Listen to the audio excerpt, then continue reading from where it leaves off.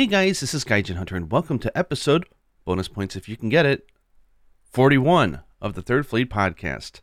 Today we'll be discussing some Monster Hunter, gaming news, and then for the second half we'll be jumping down the rabbit hole to talk about my latest addiction, which I only have Rurikon here to both thank and blame. Rurikon, how are you doing, my friend? I am doing fantastic. Today was actually a pretty fun day. I did 2 live streams on my channel, so that was a fun times. And I when you said second half, I would actually wager it's probably going to be more like 2/3, three-fourths. It's going to be the majority of this podcast will most likely be dominated by Soul Sacrifice Delta, because you see, guys, this was all a part of my master plan. See, I never let go of Soul Sacrifice. See, the only reason I got invested in Monster Hunter was to convince Gaijin to do this podcast with me so that I could then influence him to like Soul Sacrifice Delta, because I am going to be responsible for the Soul Sacrifice Delta remake. See, guys, today Gaijin, tomorrow the world. The world.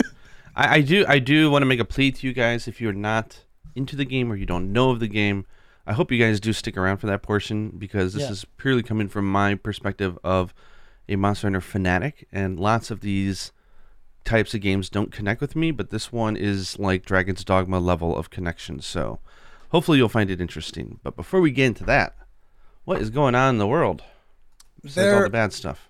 There are a lot of things going on in the world, so there's some Sony news that I don't remember if this happened before the last podcast or not. We didn't talk about it, but Sony tried pulling a fast one on people and being like, "Hey, you remember that promise we made you about you guys getting the free upgrade path to Horizon Zero Dawn Forbidden West? How about you guys give us $10 for that instead?" It is as if someone has a blackboard inside Sony headquarters in California that says, "Strategy. Let's try our best to emulate Xbox when they were launching the Xbox One.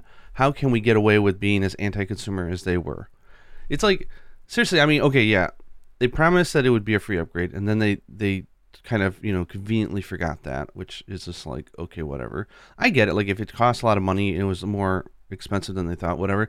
But then they tried pulling a faster one, which is the PS5 version of the game is $10 more than the PS4 version. So you would assume that because of the scarcity of the units, they would at least say, "Hey, we want you to buy the game when it comes out, you might want to transfer over if you happen to get a PlayStation 5. So you'll pay $10 for the upgrade because that's the difference in cost between the versions." Nope, they say, "Sorry, unless you buy like the $200, $300 version or the extra digital." Then they said, "We have a digital deluxe version which has $10 of digital perks," which is just like, like, I don't know, some in-game skins or something. If you buy that for additional $20, then we'll give you the ability to upgrade. So it's like they try to take a $10 upgrade, take it off the table and say, "Yeah, but we'll give it to you if you buy a version costs $20 more." I'm like, wait, you're bundling in the upgrade option to the digital deluxe pack? I'm like, I'm so happy they didn't get away with it. I'm so happy. And if at any point during that you guys got confused as to what the version did this to that, that's intentional. You're not the only one. That's kind of like, it almost feels like that's a marketing plan. There's 9 versions of the game. Oh my God. 9 versions of the game. So, I mean, just to give you guys the easy version, because I'm not going to bother you with giving you the convoluted version. Basically, and this makes sense, not every PlayStation 5 is disc enabled. So if you want to get an upgradable version, it has to be a digital version. That makes total sense. Otherwise, people would just buy it used and upgrade it, or they would borrow it from a friend and upgrade it or something like that. So that's fine. I don't think anybody would complain about that. But then they've got like all these weird editions, but they had like the PS4 edition, the PS5 edition, then they had the digital deluxe PlayStation 5 version, and that's the one that came with both PlayStation 4 and PlayStation 5. And didn't they put like photo mode in one of those versions as well as like a premium feature? Did they do that? Oh my gosh, that is I don't remember, but I think there was some really weird. It's like, I don't want to go too far with this because, like, at the end of the day, I think the important thing to mention is, I don't know, have you ever played Horizon Zero Dawn? I did, yes. I bought it when it came out. Then I played it for about 10 hours and I really enjoyed it. And then I think we talked about this, but once it got into human on human violence, I just started getting, also just the world was too big for me, and I really get too overly distracted with open world, with large games. But I watched the entire rest of the game via playthroughs on YouTube, and I enjoyed it quite a bit. Yeah, so I'm a supporter of the game. I like the game a lot. Because this is the important thing to say, and that is that Horizon Zero Dawn is a fantastic new IP, right? How dare they wrap this up in controversy of all games? It's like, of all things, why don't you wrap up something that's trash, like a FIFA or something? Just wrap up those trash sports games that nobody cares about and make like 50 different versions of them. It's like Horizon Zero Dawn is a fantastic title. I played it beginning to end, loved it. I didn't get around to finishing the DLC, but I really, really, really enjoyed what I've played of the original. And, I'm looking forward, and I'm going to play Forbidden West. Regardless of what happens, I'm going to play Forbidden West. Like, I don't care. Because, those developers have put a lot of passion into that game. From my experience with the original, I can tell you there was a lot of passion put into that game. That game is phenomenal, period. And even if you didn't play the original, I still heavily recommend that one because it's just a really, really good game to play, period.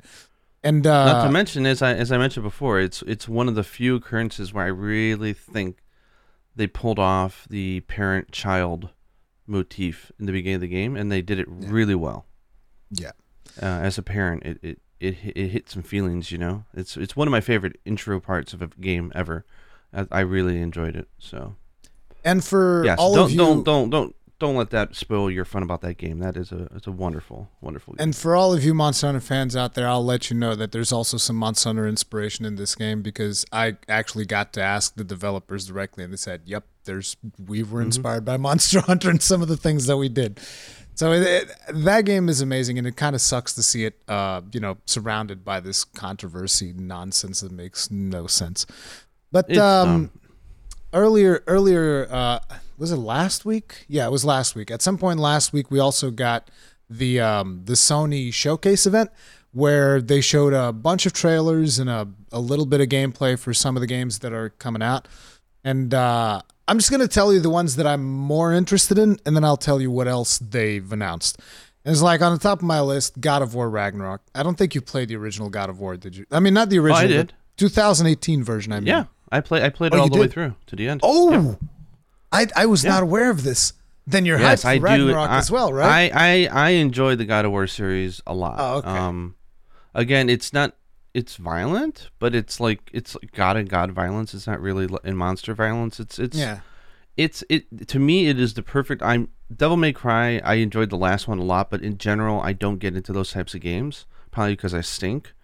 But to me, it strikes this wonderful balance between an arcade action game and a character action game, where it's not quite that intricate with combos. It's very approachable, and it's more about you're just on for the ride. It's like a narrative thing, right? That's where they put the strength, and I love the reboot, so to say. I thought that was a great, and I still can't get. I really loved. I know it just sounds like a cool little thing, but for me, seeing them do the one camera throughout the entire game was the coolest thing ever, because it's such an interesting choice, and it really, really did add a lot of flavor to the game. So if you didn't know, guys, like most movies or games have camera cuts, right? Like cut to the perspective of somebody. They did this entire game with one camera cut. They never cut it over. They always moved it, the positioning, everything. It directed them in how to make, and it just shows you don't have to go crazy with the environment to really create a dramatic experience. And just with some of the fight sequences and how they were able to maintain that is just, it's art. I really enjoyed it. So, and the director, he's great. And what are your thoughts on Fat Thor for God of War Ragnarok? You know what? It's interesting seeing the internet debate this one. But the first thing that came to my mind, and the first thing that I saw on the internet were the same thing, which was, have y'all watched The World's Strongest Man? Because I really enjoy those competitions. So like Brad Shaw, Eddie Hall, Thor, like all those guys, like I enjoy watching them. They're huge. And plus we're talking about a Norse god, right? These guys probably, are with the ladies and alcohol and food and feasting all day long on top of having mountain-like strength. So to me, I thought it was great. That, and I always like reinterpretations of gods from mythology, because they can be interpreted any way you want. It's whether or not you nail the personality of the god that really matters. But then again, this might actually be a more accurate portrayal of him than a lot of the other ones that people are used to, if you really read into him. No, listen, you know what was the first thing that I thought when I saw that body? I was like, he's an Iron Breaker. No. I was like, I have the body of a Norse god. Validation. Exactly. Validation. I have the body of a Norse god, dude. I'm amazing. Body positivity, baby. Exactly. But yeah, so God of War Ragnarok, I think looks amazing. I want to play that when that comes out for sure. Forspoken, have you seen anything about Forspoken? Doesn't ring any bells. It's like a game that was first announced as Project Althea, I believe was what they called it. It's by Square Enix. People thought it was going to be like a Final Fantasy thing, but it's something different. Is this the Isekai game? Yes, it's the Isekai looking game. So the thing that I really liked about that one is that it's most likely going to be an open world, at least it looks like it, and they've thought about the traversal, which is something that a lot of open world games don't think about. It's like, oh, just have this huge open world and then make players, walk through this huge open world. Like in there, you see her like jumping, teleporting, doing all kinds of stuff. So that looked cool. Then I'm just gonna quick fire the next. It's almost like I remember seeing the trailer for that or whatever the gameplay, and it kind of reminded me of like, okay, if you took something like Narnia and you made it like really Japanese anime and for adults, it kind of like what it felt like. Looks cool. I mean, it looks nice. Exactly. Visually. That's the point. And I think that then particle effects, baby. The spells look exaggerated, kind of like in a similar way to Dragon's Dogma, how like when you did ice, there's like this big structure pops up. Like it looked cool. I like that part of it. Yeah. So I'm going to quick fire the next ones. There's not a whole lot to say. There's Project Eve, which is kind of like different interpretation of Bayonetta meets... Some people are saying Nier. It's like, to me, Nier is...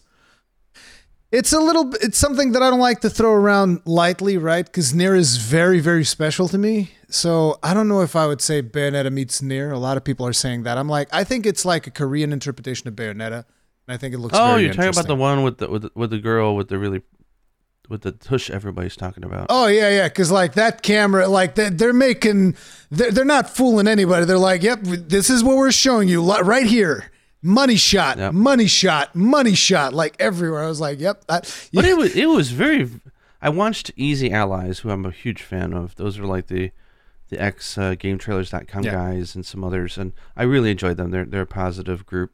I was watching their impressions, and I vibed, I guess you could say, since we're keeping with the young person lingo, since the last episode. But I really connected with what they were saying, which is, one, it's visually super impressive what they're doing. Digital Foundry, I think, even talked about it. Like that, and it's nice to see Korean developers are really coming onto the world stage here, because they do have some really good development chops. Same with Chinese developers as well. I think they're really stepping up their game to the point that it's like, you can't ignore this stuff. This is really good. And it offers a design sensibility that you wouldn't get from a Western developer, right? So I like the idea of like the hyper, it looks realistic, but it still's got that anime type model to it. It's interesting. And the monster designs were pretty unique. So it's a game to look for. I mean, it looks interesting. I'm very curious to see it in motion though, and just how it plays, but it looks really good. Yeah. So that was Project Eve. Then there's the tease for Wolverine. I don't know if you're a big Wolverine fan, but with the studio that is involved here, which is Insomniac Games, are the guys who did the recent Spider-Man games, and they're also the ones responsible for Infamous. Not sure if you've played Infamous before, but yeah, but I know those are quality games, so it sounds like it's in good hands. Yeah, and it looks like it's going to be gritty from the little teaser trailer that they made. So more Logan and less like X-Men, which to me is exactly what I would want out of a Wolverine game. So hopefully that's the direction that they're taking it. Then they announced also Superman 2 is coming out, which is kind of like a no-brainer due to the success that Superman and Miles Morales have had since Sony has Spider-Man. Yes, I said Spider-Man 2. No, you said Superman. Did I say Superman? I think you did. I'm like sitting here trying to imagine. I'm like, why are they making a Superman game? Superman game, yeah. No, it's Spider-Man 2, which is coming out in 2023, it's kind of, I feel like that one was announced maybe a little bit too soon. I mean, it's coming 2 years from now. 2 years, I don't know. It feels like a long time. Sony's trying to double down. They're like, guys, you need to go get a PS5, even though it's not in the stores right now. It's like, can you at least hold on to this stuff until you have some stock?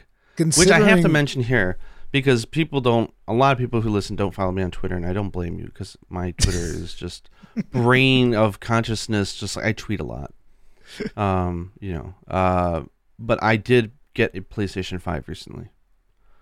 So you probably are like all gasps and like, oh, I thought he was anti-Sony, and I am, but I'm not anti-game. So I knew I was going to get one eventually just for games. Although I do suspect that my Series X is going to be my preferred console when I have the choice. But of course, there's going to be games like God of War, which I don't want to miss out on. And just, for adult tax reasons, it made better sense to pick one up this year if I could find one, and I just happened to. So I picked it up, and we were. We can talk about this a little bit later, but we've been having a lot of fun with Astro's Playroom. That thing is really nice. It is a really good showcase. Like a lot of people call it a tech demo, but it is a really good tech demo. It's a game. Yeah, it is a game, but I'm saying like even as a game, it's a fantastic tech demo just to show you what the DualSense can do. Yeah. It shows off the system features. It really highlights the and that was their mistake with some of their passings, where they would add in a feature and then not really showcase it. Like the Switch had the same issues, right? Like with the HD Rumble, but it's like it does funny. A really good job of showing off. It's funny how many people made fun of the HD Rumble when the Switch did it, and now all of a sudden everybody's losing their mind over the DualSense. Like, oh my god, you have no idea what this is like. It's like exactly. I do think it's different though. Like it is. It's more powerful. There's simulated haptics, and then there's real haptics, right? Yeah. And haptic feedback is something that I have. If you go in my tweets, I talked about well before the PS5 that I thought it would be cool if eventually the game makers would adapt haptic feedback into their controllers, because I started getting hooked on the idea with just stuff like iPhones and stuff like that. Like the idea of feeling taps and pushes when there really isn't one is really cool. But it's a good love letter to. I mean, they do Sony better justice than Sony does themselves. So that I would love to see all new consoles do this, where the first party pays one of their studios to really go in and make a game early on, so that's super polished, that shows off the DNA of the system. I think that would be a great move for every game manufacturer going forward. So, and don't include it like a bundle for $40 extra like Nintendo would do. They just gave that to pretty much everyone that buys a PS5. You just get Astro's Playroom. Which, a lot of people, I've seen a lot of people actually be super excited about it. I haven't finished it. Like, I played a bit of it, and I thought it was pretty cool. But we got about 80% of the collectibles. We got 20% left. Yeah. But Yuna wants to play it with me in the room with her because she doesn't know the references. So every time she finds a little cameraman where they're setting up a scene, she's like, what's that from? And I can call most of them.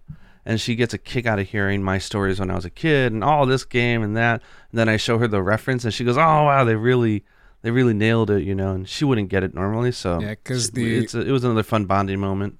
For those of you that don't know, the little Astro robots, they dress up. So there's like one that's got like a red streak on his face to showcase as if he was Kratos and whatnot. There's all kinds of references to all Sony properties. But going back to the list.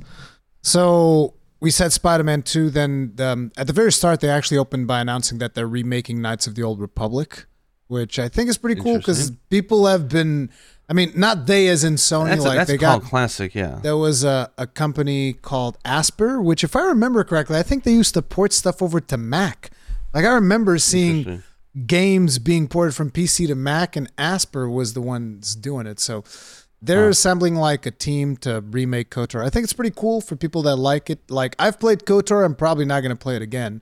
But I would like to check it out to see what they do with the remake. Like if it's going to be like a Blue Point type of deal with what they did with Demon Souls and Shadow of the Colossus, like that would be amazing. I think that's what it sounds like fans want more, right? Because that's a cult classic. So it's like, if you're going to remake something like, I don't know, the Rocky Horror Picture Show or something, like you don't just reinterpret it for the modern age, because that's takes away a lot of the things that made the game memorable for people. So it's got to be arguably the biggest like Star Wars video game ever. Like when it comes to followings from people, like I think people really. But then again, I heard Fallen Order was really good, and I haven't played it. A lot of people like Fallen Order, but probably not on the same level as KOTOR. I'm just not sure about... KOTOR is almost like Legend. I'm not sure about if it's the biggest. It's definitely one that has the most... It has the most people calling out for a remake, I feel like. Yeah. But I think SWTOR might, just in terms of like players playing it, might be slightly bigger, which is the Star Wars MMO. But so after that, not after that, but like at some point they also announced, oh, by the way, there's going to be a GTA 5 on PlayStation 5. And I made a joke about how, and then they announced Skyrim. Oh, wait, no, it's the other one. It's so funny because it's the one GTA I haven't played. Actually, there's a lot of them I haven't played. The only GTA I ever played was 4. And I didn't even finish the story. I just spent most of my time stealing cars and listening to the radio and watching TV in my house, which was really fun. I got my money's worth just from that alone. I'll say that, and lots of bowling.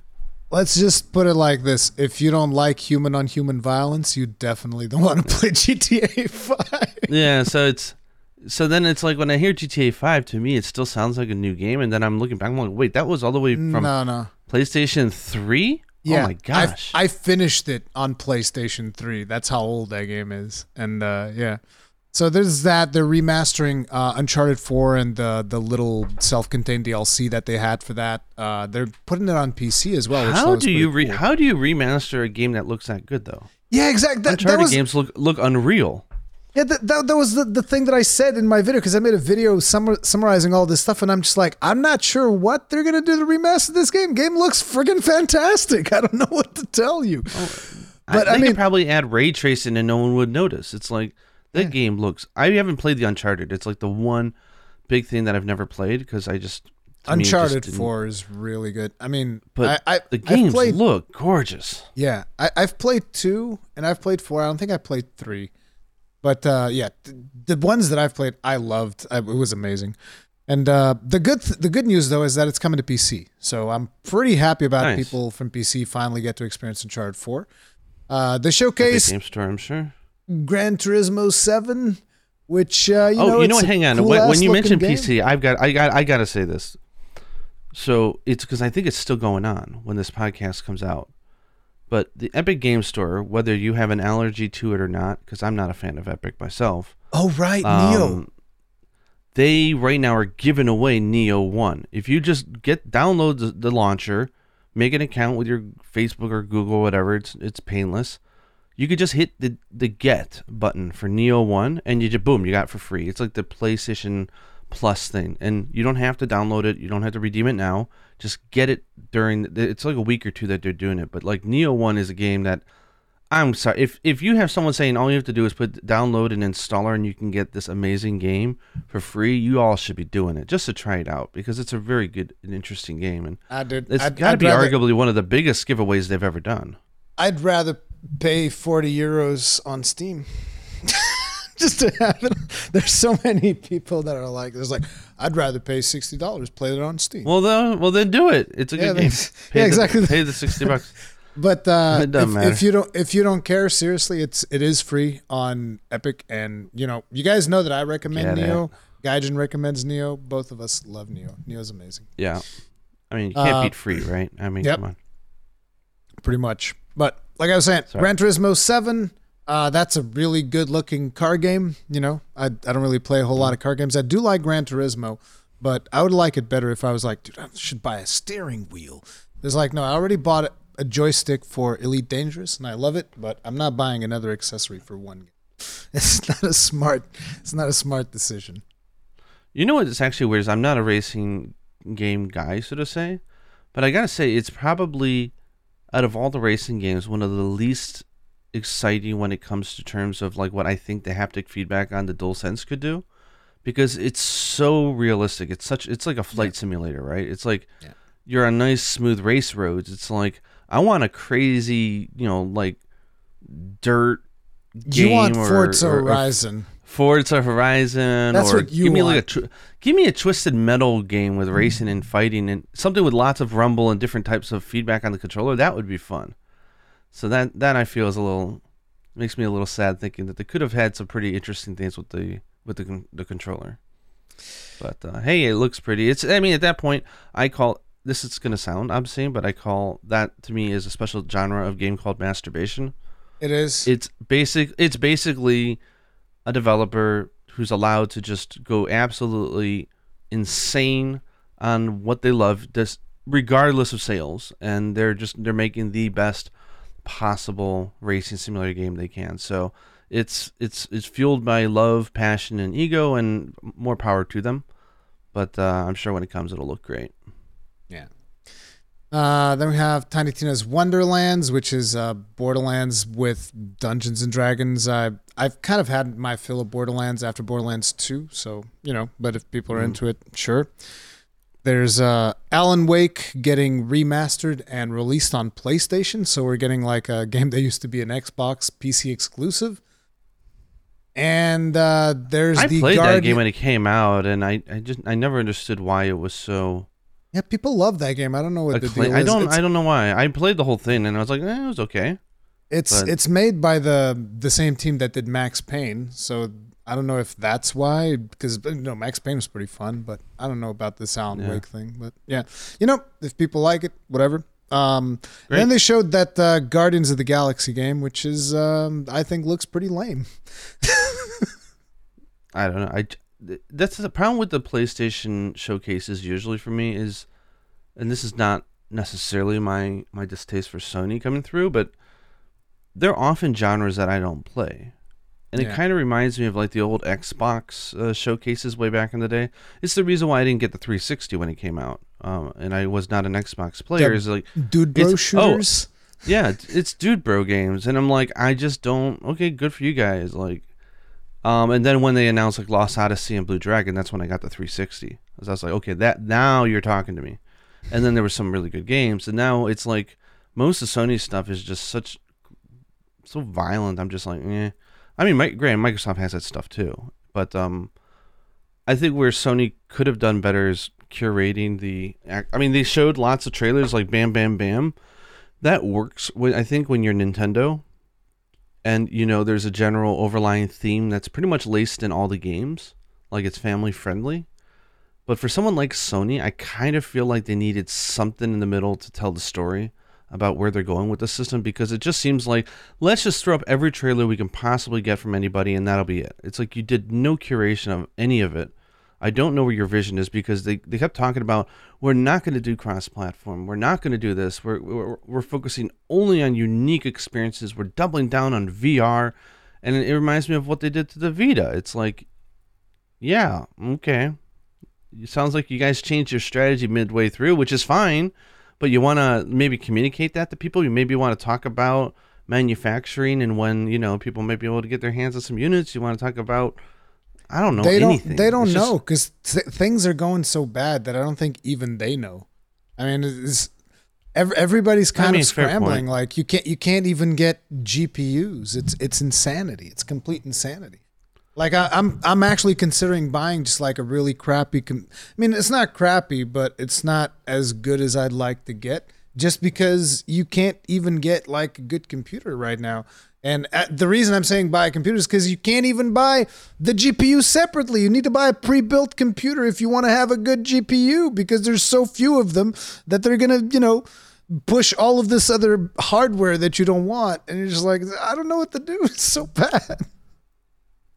I know like resellers and then there's shortages and the pandemic, but is it also like cryptocurrency playing a role in this or no? Oh, big role, right? Dude. Of course. Like cryptocurrency is probably getting their GPUs by the pallet load. I mean, because you have to think about it like this. Say you're a GPU manufacturer and you have the chance, instead of like spreading your GPUs all over these different distributors, like how about I just, I do one shipment of like let's say one guy 60 in a or farm 70, in Texas, one guy somewhere just like gets like this big load of GPUs and I get all my money. It's so much easier than sending it to all of these different places. Like, look at all the money I'm saving. It's probably the crypto people might even just like pay extra. They'll be like, yeah, just give me like a 20% markup. I don't care. I'm going to make all that money back anyway. And I'm going to burn these GPUs into the dirt. Yep. Literally enslaving these GPUs and nobody else can get them.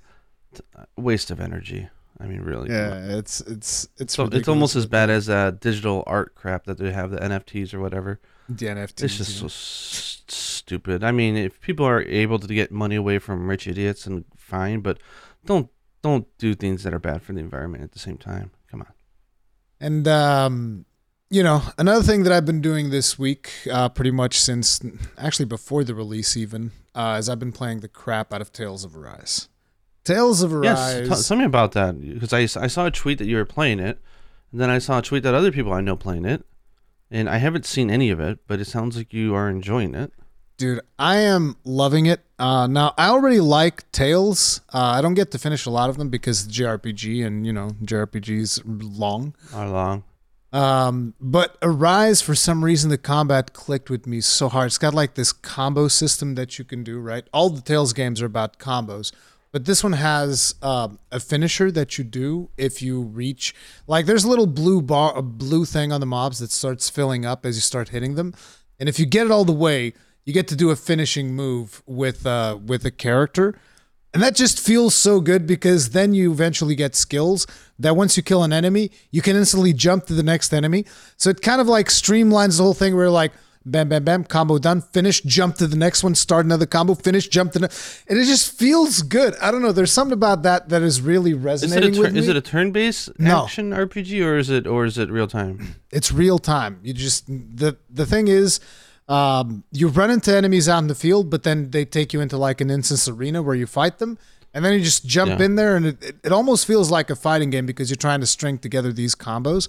And the cool thing is like, so you have your arts that you can do, and then you have your basic attacks because you have a limit of how many arts you can do. So what you do is you use your basic attacks to kind of like try to extend the combo, and then you get boost attacks so you can call in other characters to help you out to extend the combo a little bit more, and you keep extending as much as you can. And the cool thing about calling those characters is that, say for instance, you got like a party of 4 characters, but there's more than 4 people in your party. Usually in most games, you pick your 4 characters and the other just like, whatever, they're useless. Yeah. You can call in the ones that are on the sidelines to come in and do an attack.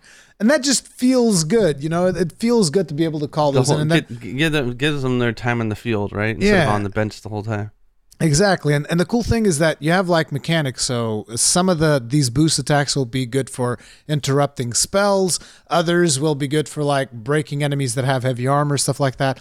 And when you bring all of that together and you start comboing and, putting down all of the special attacks and all of this, it just feels good to do the combat. And the story itself is also pretty good too. And there's a character that I'm about to send you a picture of that might just be one of the best female characters in video games ever. Okay? You see that? That right there is Kisara. You see that big shield she's got in her hand? Like, her weapon is not the mace. She certainly belongs to the Sanctuary faction. Okay, yeah, sure thing. She belongs to the Sanctuary faction, but listen, she's got a shield that's as big as her. A huge shield. That's a meaty shield. Yeah, and she just like slaps people around with a shield, and I'm just like, I love this character. It's like, to me, she's the main character. It's not Alphen's the dude with the fire sword. I'm like, you're not the main character. Kisara's the main character. Like, whatever. But yeah, Tales of Arise is really cool. I'm just sad. I had to look at it. I haven't seen anything, but it seems like it's hitting. I've never played a Tales game, so I don't know. Yeah. Maybe it's for me. I think it's really fun. I think you'd enjoy it because specifically of the combos. The combat is very satisfying, but the story is also really good. So there's that too. The one thing that bothers me about this game, and for me, it's not even something that affects me directly because Bandai Namco sent me like the ultimate version, so I have like all the DLCs and stuff. But I was looking through the DLCs, and The one thing that bothers me about it is that the game has stuff like, oh, here's this item that gives you 20% more experience forever. Here's this item that gives you 20% more SP gain, which is like your skill points forever. Here's this item that gives you like a 50% discount in stores forever. And I'm just like, come on, dude. I'm not using them. Like, I'm playing through the game on the hardest difficulty and not using any of that stuff. But I could if I wanted to. It's just, it bothers me, like that type of stuff. And here's the thing. Here's a game that is fantastic. Does not need that. It doesn't need that to get people to buy it. And they have a bunch of like cosmetics and stuff that come with the ultimate version. I think the cosmetics look great. There's a lot of them. There are fan service as well, obviously. But, I think it's fine. I think all of that stuff is fine. It's just the stuff that messes with the balance of the game annoys me. Like, and the first thing that I noticed was in my first save, which I deleted because I was claiming everything in my first save, and then I look and I'm like, wait, there's a sword here. So the first sword you get in the game deals like 30 damage. They just give you a sword that deals 130 damage. I'm like, wait, what? It's like, what do you mean? This is interesting because I was having a conversation with a friend the other day about RPGs, like JRPGs, and the idea of, I think my friend had proposed, they said, well, what if they were added like a thing where, like, for people in a hurry who just want to play through the game, either an easy mode or a DLC item that just like makes things cheaper, makes you stronger, more experience, and just makes it more. There is an easy mode. Faster. I was like, well, why don't you just, if you know that there's a problem with bloating experience and money, why don't you just design your game so it doesn't have that? Yeah, I don't know. I don't see the point of bloating gameplay these days. It worked when we were kids because there wasn't that many games coming out, so having a nice bloaty game to play felt fine. Not these days, man. And it's like, I don't think the game needs that. I think the game works fine without those things. But, the fact that they're there is annoying, especially for someone like me, because, like, I'm playing on the hardest difficulty, and sometimes I'm like, hey, maybe I should get that one thing, and it's like, this whole thing would be easier. I don't know. Either way, I'm still enjoying the crap out of it, and I've even spent a bunch of time just like fishing. This game has like a fishing mini game. I was like, I'm gonna collect all of these fish. Nice. It's nice. It's cool. So yeah, I spent a lot of fishing game.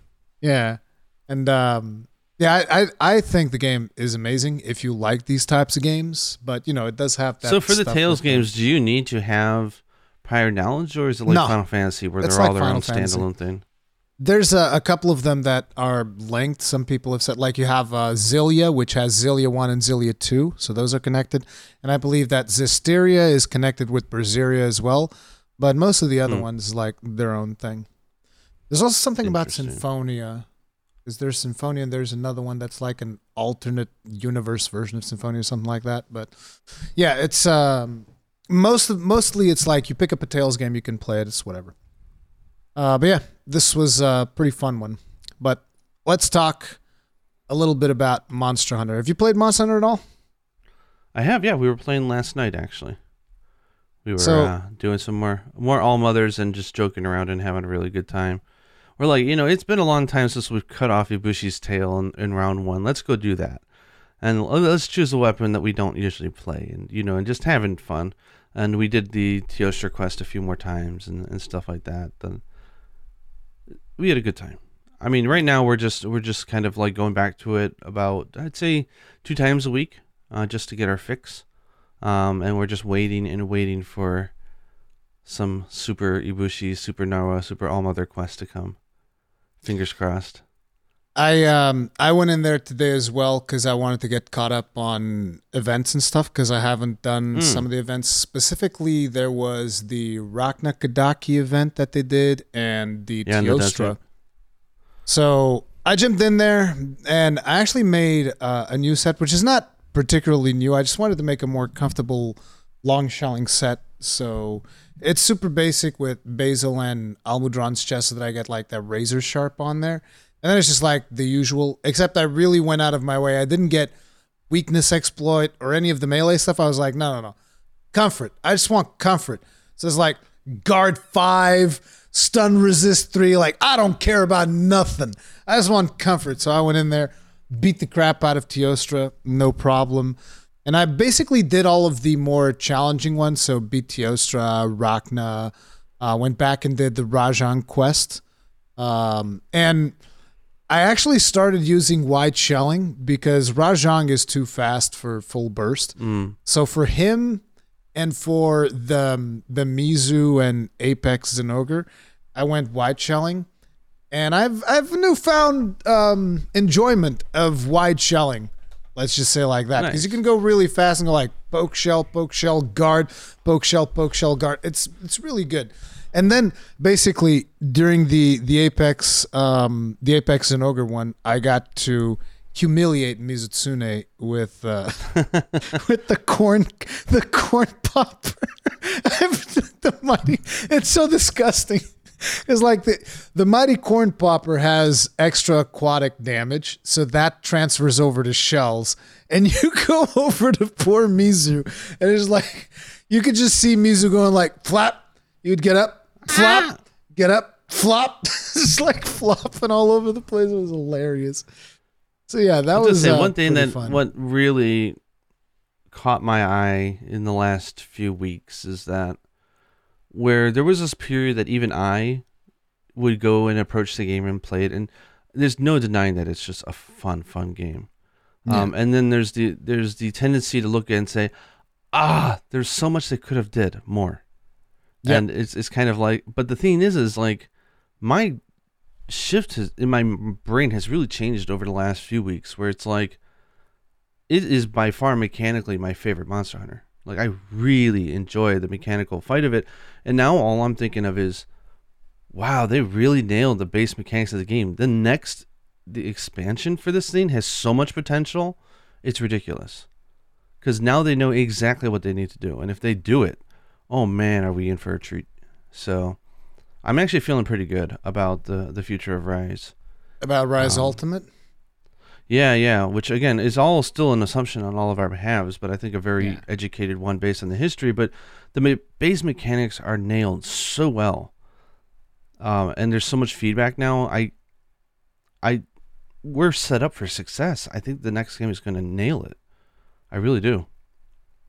So I'm actually feeling it's refreshing to go back to the game over and over again and be like, this is just so fun. It is. Movement, combat, everything feels so good. It's too easy, sure.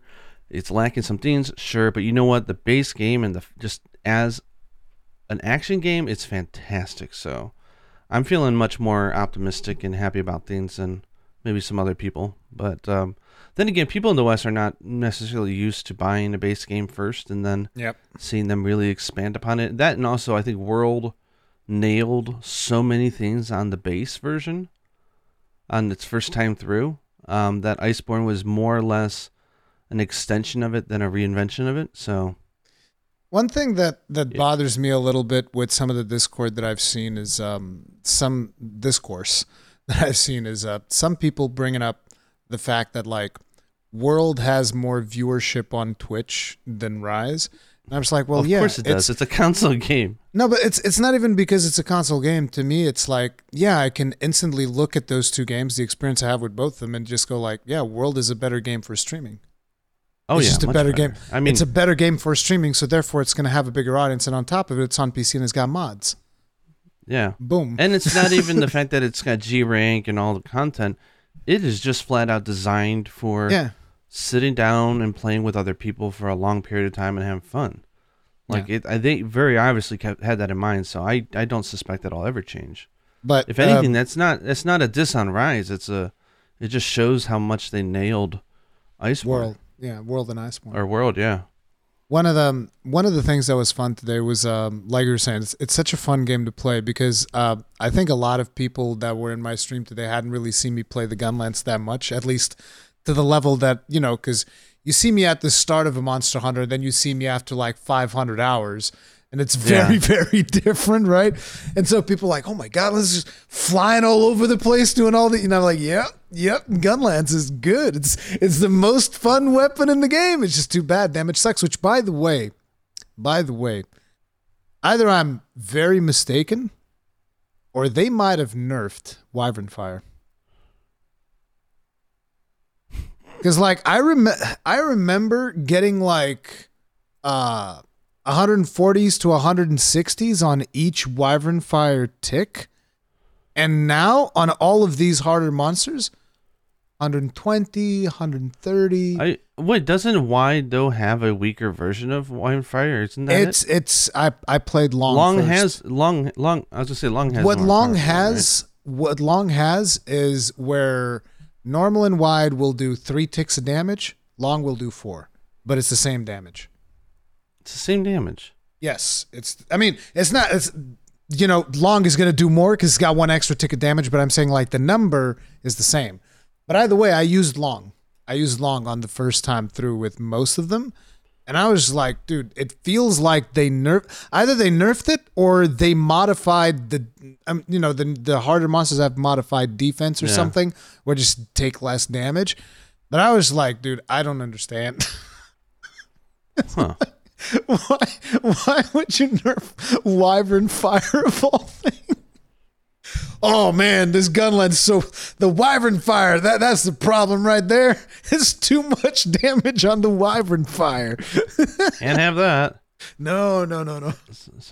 So you're gonna have to write this down for me because I'm taking a quick look at this. So we're talking Long, what level 5? Yeah, all of my gunlands are level 5. Okay, so I'm looking at the Iceborne official guide right now. The Iceborne official guide? The Wyvern Blast. Where is it? They call it Wyvern Blast over there. Or Wyvern Fire, whatever it's called. It's 89 motion. It says it's 89 motion.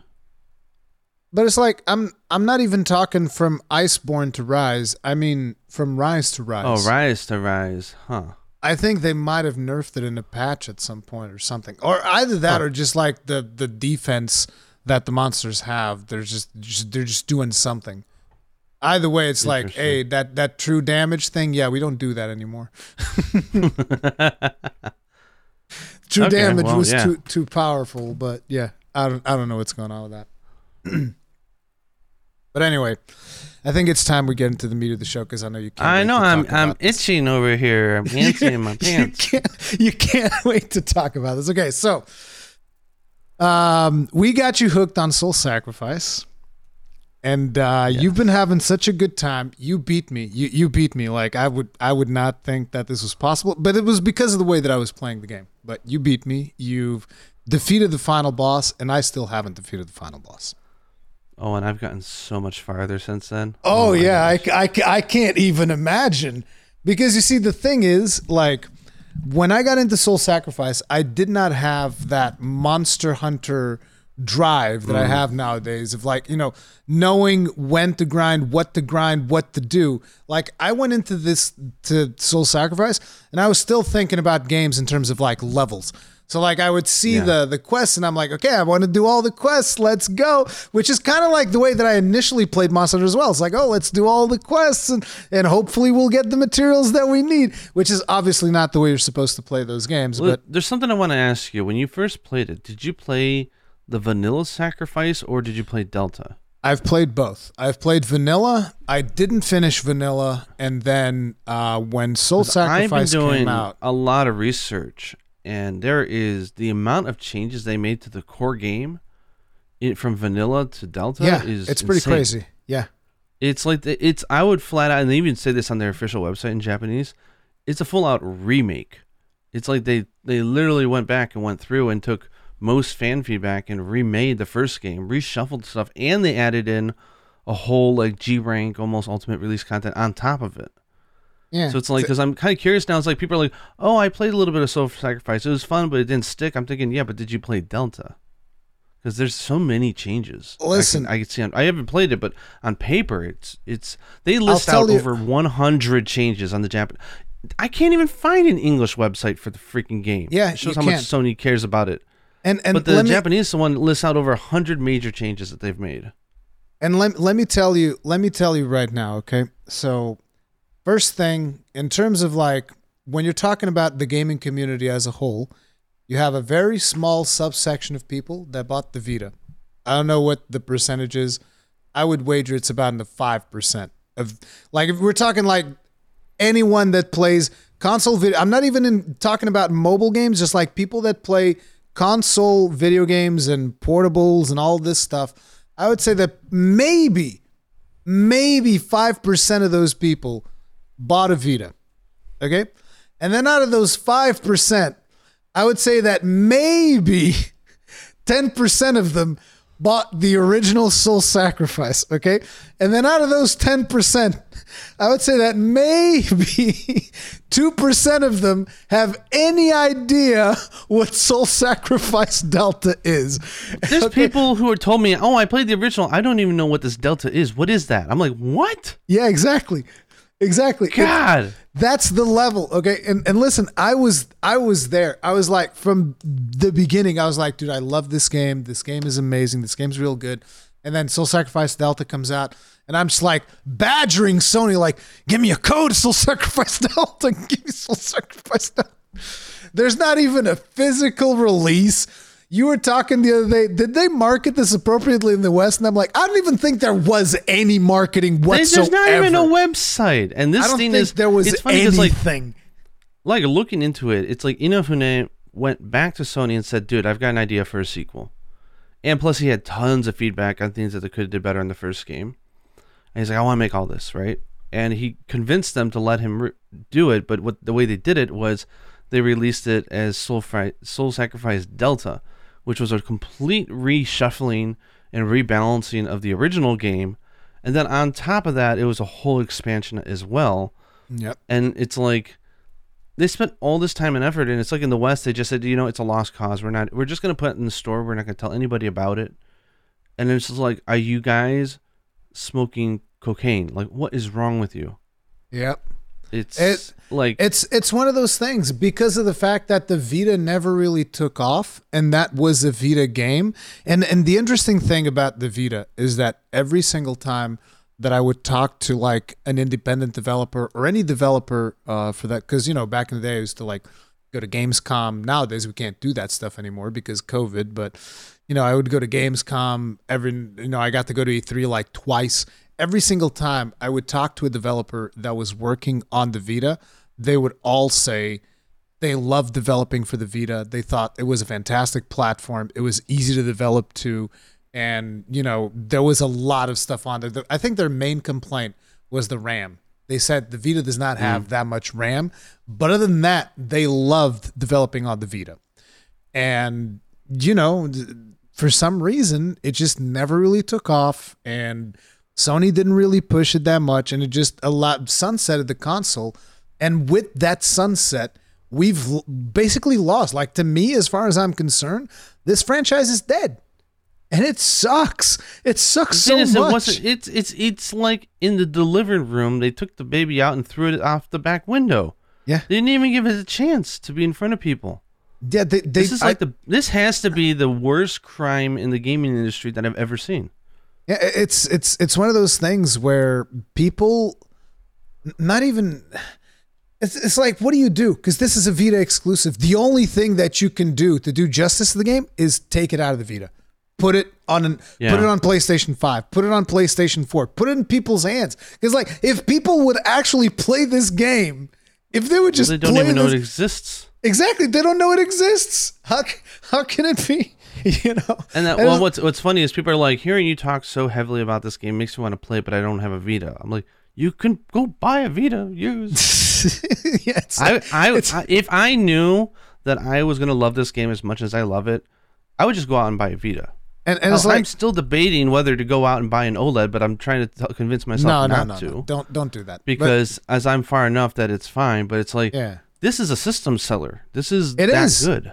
It most we can't say it is. It was, because that system is dead. Okay, they tried shutting down the store not even that long ago. Okay, so it's like that system is dead. Like it feels bad, the other day I went on a shopping spree. So I hear you talking about the game, and I knew it was coming out in Japan. I've heard about it a little bit, but it was just one of those times where I think God Eater had just come out, and I was getting ready for the next Monster Hunter game, and I was like, okay, there's a lot of people who are doing hunting formula stuff, like whatever. Oh, this is spell-based, it's not weapon-based. Yeah, not for me. If you told me that the spells were basically weapons, like there's lances and swords and stuff like that, then it would have been a different story. Plus, also the Vita it was a hard sell here in Japan, even initially. And it's like, you need to understand something, because like we're talking about buying a Vita. You remember when you had that thing where you were saying that like, oh, the PlayStation TVs were like whatever $5, right? You said that they were like dirt cheap over there. When they became dirt cheap in Europe, I made the case for this game again. I was like, listen, guys, if you guys want to get into this game, you can buy one of these. It wasn't as cheap as it is over there. It was still like 50 euros or something. But the PlayStation TVs were 50 euros. And I was telling people, listen, it is worth it to get this PlayStation TV thing just to play this game. And well, even at least they named it properly in the what? And there's more games. TV. What the hell does that mean? It sounds like a peripheral device. Yeah, but in Japan they call it the Vita TV because it's just a Vita without the screen and buttons. Yeah. And an HDMI out. That's people don't realize you don't need to have a Vita to own this thing. It is a Vita. You just buy it and you can play on your TV. It's like the Wii U marketing. Remember how some people thought it was a peripheral for the Wii? But, man. It's like, you need to understand, I don't even think that Sony initially planned on releasing the PlayStation TV in the West. Because the first time I heard about that device, I was like super pumped because obviously, you know, I'm trying to record out of this Vita over here. And I was like, dude, there's a thing that can output HDMI. I can record out of that. And it's like, when they initially did the marketing for it, it was called the PlayStation Vita TV. And then they eventually just called it the PlayStation TV. It's so weird. The names makes no sense. Yeah. It makes no sense. Yeah. But it's like, even if you were buying it for 50 euros, this is what I told people. If you're buying it for 50 euros, it's worth it for Soul Sacrifice Delta alone. But you can also get Persona 4 Golden, which is amazing. You can also get like this Gaia games on there. You can get Freedom Wars. You can get Tokiden, which Tokiden initially started as a Vita game. And only then it released on PlayStation 3. It was Tokiden Kiwami or whatever. But, you know, Tokiden was another hunting game that you could get. It was like there was all these God Eater games. Series. God Eater actually didn't come out on the West on the Vita for the longest time. And when it came out... Really? Yeah. When it came out, it came out for the PlayStation, I think it was 3 and the Vita at the same time. It was really weird. Like, God Eater was the weirdest thing in the West because, like, came out for the PSP... But then they never put it on the Vita. I'm like, what are you doing? Like, people want to buy this game. People want to play it. Then you find out in Japan there was a renaissance of God Eater going on over here in the Vita. Yeah, it's so frustrating the way that they handled it. There were so many games that I would see in Japan and they would not make it over to the West. Like, I'm surprised Soul Sacrifice made it over to the West. It was crazy.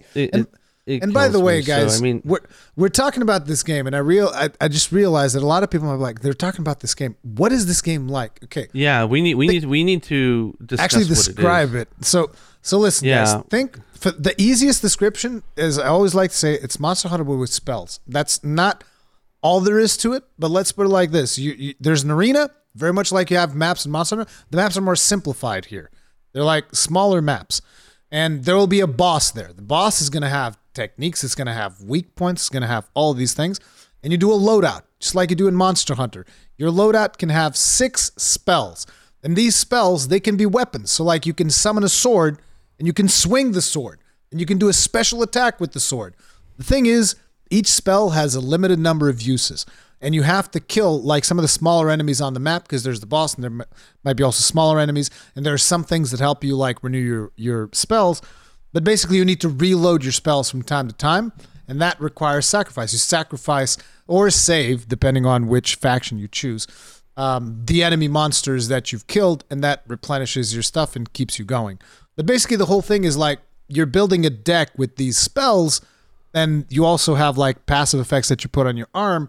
And then you go in there and you attack and you fight these monsters very much similar to how you would fight a monster in Monster Hunter. Well, except in here it's a little bit more arcadey. It's not as about hunting. It's about, no, here's the boss, kill the boss. It's an arena. The button type is thing. I would say the battle is very fulfilling, but less deliberate than Monster Hunter, and more like you said, like an arcadey kind of like, not a beat 'em up, because it's still very much like Monster Hunter. It's just it's faster paced and is a little bit not as deep as Monster Hunter, and that's only because of once I have some notes here, but once we get into the sheer variation of spells that you have in this game and things that you can do, it's crazy. And when you say 6 spells, we're talking everything from, if you want a healing spell, you can have that. You want a healing spell that heals you over time, you can have that.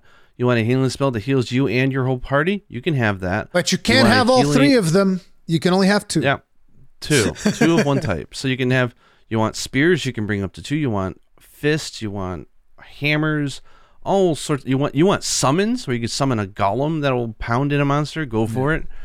So like it's huge amount of depth and different weapons. So you can play it like it's a magic spell game, or you can play it like it's a melee weapon game. It all depends. And the neat thing is that, at least with Delta, which was the sort of remake / expansion, they fixed this up a bit, where I think the original game was more pushing you towards sacrificing stuff. And if you wanted to, you could save stuff, but it wasn't quite the same. Now they have a thing, so like when you kill a little minion on the screen, which is just like a little, I don't know, like a Jaggy or something, right? Like a goblin or something. Yeah. There's a corpse that's left over, like some rats or something. And then when you go over it, you can hold L to save it, you can hold R to sacrifice it, or you can hold L and R at the same time to just let fate decide what happens to them. And there are things called, I don't like the word faction, only for the fact that it sounds too complicated of a game when you say it's a faction. Like it's not deep. You've got 3 basic groups that you can join, 1 of 3, and there's 3 different effects, right? So depending on which one you are, there's 3. Like, let's just take I don't know, I don't want to grab one as an example, but let's say like you were saying, the most important one arguably is recharging your spell usages. So you can either do that just from leveling them up and getting them stronger with more uses, or you can just, let's say, go around and sacrifice everything. But if you save them instead, it's not really just sacrificing though, because don't you recover your offerings by saving? Yeah, exactly. So honestly, there's 3 different things that can happen, right? Yeah. So the idea is, one effect is that you recharge your spells, and that's all of them, not just the one you used. The other effect is that you get some healing, which is great. And the other one is that it speeds you up. It gives you a speed boost, so you can dash and run and do stuff like that. And depending on which of the 3 groups that you belong to, your factions, sacrificing will do this for this group, but for this group it won't. Like, it'll do different stuff. Yeah. And you're in teams of 3 instead of 4. That's another small difference from Monster Hunter. And the cool thing is with single player, which is there's a whole multiplayer thing, but obviously with Vita being dead right now, that's not really something you want to be thinking about. The game has a really, really good NPC system where you have 2 NPCs with you. It is important to mention, though, if you have friends, even if the online multiplayer completely dies, you can still play local with your friends. Yeah. So that still works. It still works. And you can actually still go online and play the game until somebody brings down the servers. And there's actually in Japan or in the West, I don't know, maybe they're Western just because it was region free. There's still a good, I think, 20 people playing right now. Because I actually matchmade. I got into a room. I got into a room, and it was a sanctuary room I got into. So I need to ask. But everyone, I'll say right now. Yeah, you know who it is. No, I don't. Which faction is dominating? That's why I'm asking. Grim. Of course. Of course. So if you guys know, Avalon is the group that believes. So I guess the thing if I could talk about this is, so I think you did a really good job of talking about the combat, and it's a portable game. So like these hunts, as I call them hunts, because they basically are, because like when you get your hunt list, you get like the level 1 star quest, level 2 star quest, 3 star quest, stuff like that. There is an abundance of large monsters. There's 61 I counted in the game. When you kill a boss, each boss has 2 items that are unique to them. So basically you're getting a unique, either it's a spell, like it's an auxiliary spell, or a support one, and you're also getting like a weapon. and they're all very thematically themed to that monster specifically. So instead of hunting for armor, you're hunting for their spells. So you get their spells, and then you can level them up, and they change rarity and get even crazier and stuff like that, and you can mix and match some spells. But you're going in there, you could see what spells you can get. So you can just like say, okay, I'm going after this guy because I want, this super fireball thing. And you go after like the fireball boss guy, right? And you kill him, and then he drops it. And there's a rating system, sort of Devil May Cry. But then you get your rewards and all that good stuff. So, like the theme, I'd say a quest generally lasts about, unless you're overpowered in your farming, I would say like your first time going through a quest, they're about 5 to 10 minutes long. It feels just like a good portable Monster Hunter game, I think. Yeah. Some fights might go a little over 10. I think like if it's you're kind of, there's no, like there is a player level, but it's a little different. But it's about 10-minute quest, so it's very bite sized. It's very enjoyable. It's not too long. Yeah, it was designed for portability. Yeah. So the thing that really makes this game shine, though, is that it's got story, like really, really good story, and the way that it's implemented is fantastic for this type of game, because they basically came up with a story conceit that means that you don't have to worry about a hub town. You don't got to worry about running around talking to villagers. It's just you in a room with a book. And you're talking to, pretty much, just think of it like the Necronomicon, right? Like a grimoire. And you're talking to a spell book who's a character who's hilarious. I haven't heard all the English voices, but the Japanese. Don't get any of your grime on my pages. He's a funny character who's endearing, and basically it's a great story conceit in that he's got the story of the life of a wizard gone mad, and who's destroyed the world, and also another sorcerer who was alongside him in his journeys. And basically, you're reliving the journeys of this nameless warlock sorcerer, which is why you can be a man or a woman. You can do this or that. And you can even, because it's a book and you're reliving them, you can fudge with the details of the book a little bit. Like, and then he saved this character. No, and then he killed this character. And then there's little branches that you can enjoy. And there's just a really good narrative structure there where you have the main story, which is your journey with a guy called... In English, it's Magusar. And in Japanese, it's Merlin. And obviously, they didn't use Merlin because we have a preconception of what Merlin is in the West, right? Like you immediately, everyone gets something in their head when you say Merlin. You're like, aha, King Arthur and the man. But in Japan, it's not as heavy with that. But I like the name Merlin. Yeah, I think Merlin is a better name than Magusar. Like, okay. But so you have your main story journey with him and his journey into darkness. And the way the game is told is that basically because I'm not going to give away any of the story spoilers, because there's a lot of really, really good story stuff here. Like, as a story game, this thing is an A+. It is fantastic.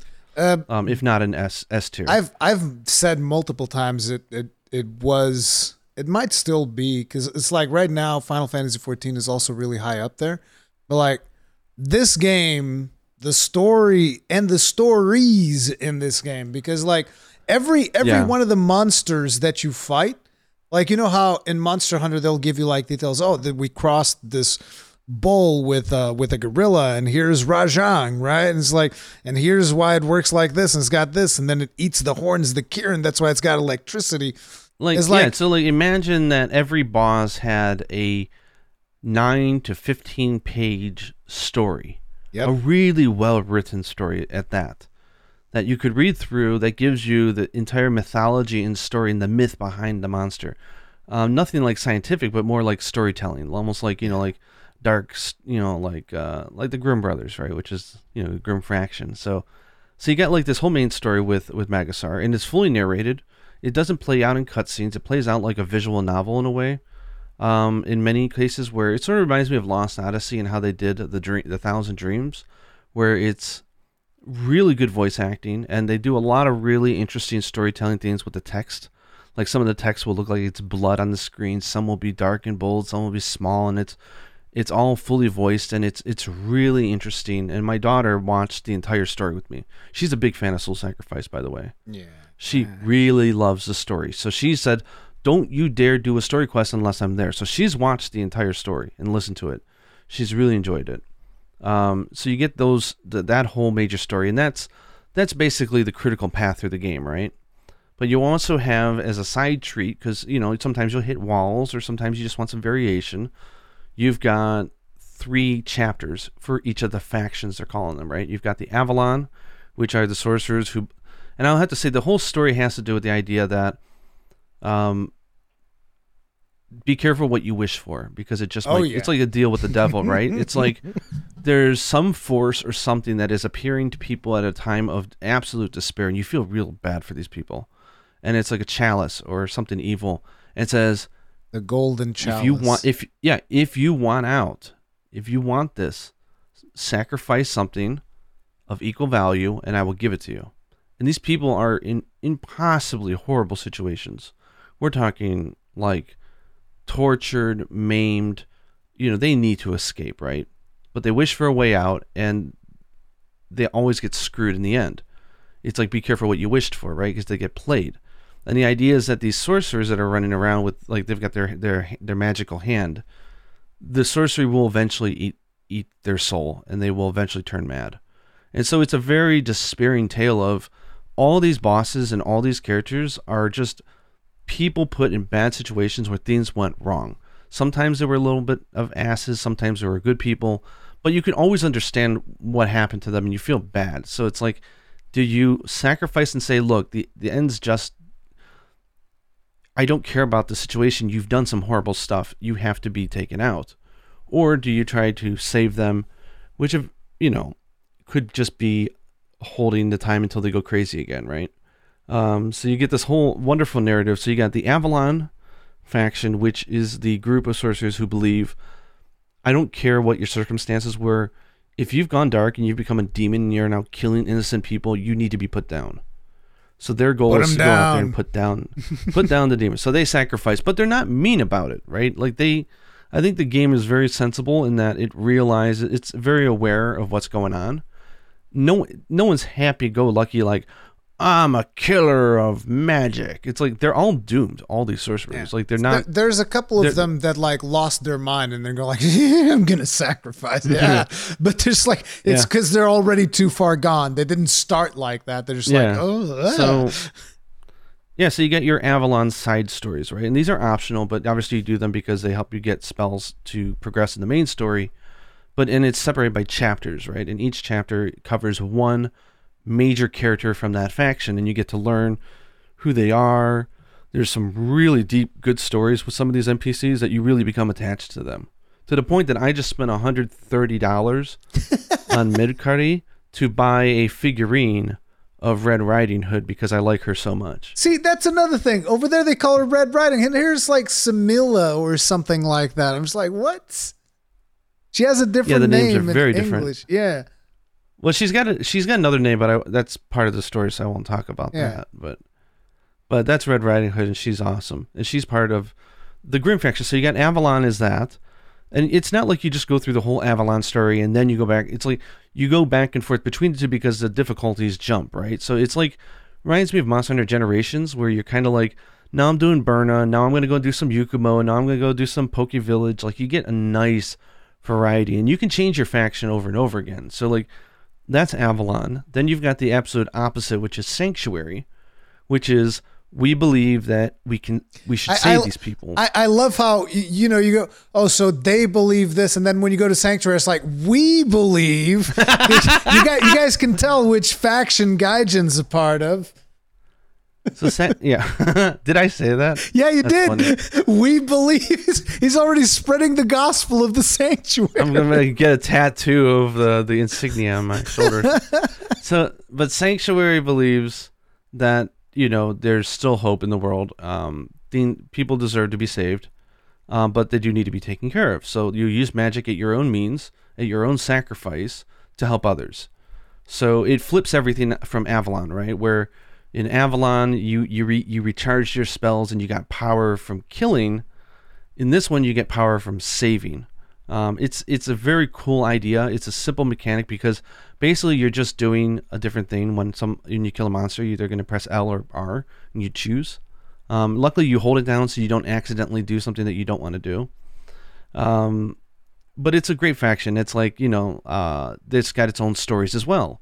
Where I think the original vanilla game screwed up a little bit was that apparently, like, they didn't have the idea in place that you could play as just pure Sanctuary and save everybody because you wouldn't be recharging your spells unless you sacrifice. So the game was pushing you to be Avalon, which is kind of against its core philosophy. It's not even just pushing you to be Avalon. If I remember the game correctly, the way that it used to work in the original was like, you need to heal yourself, time to go blue. You need to recharge your spells, time to go red. That was like the balance. It's like, you could like save animals and that would heal your health, or you could sacrifice them and that would heal your spells.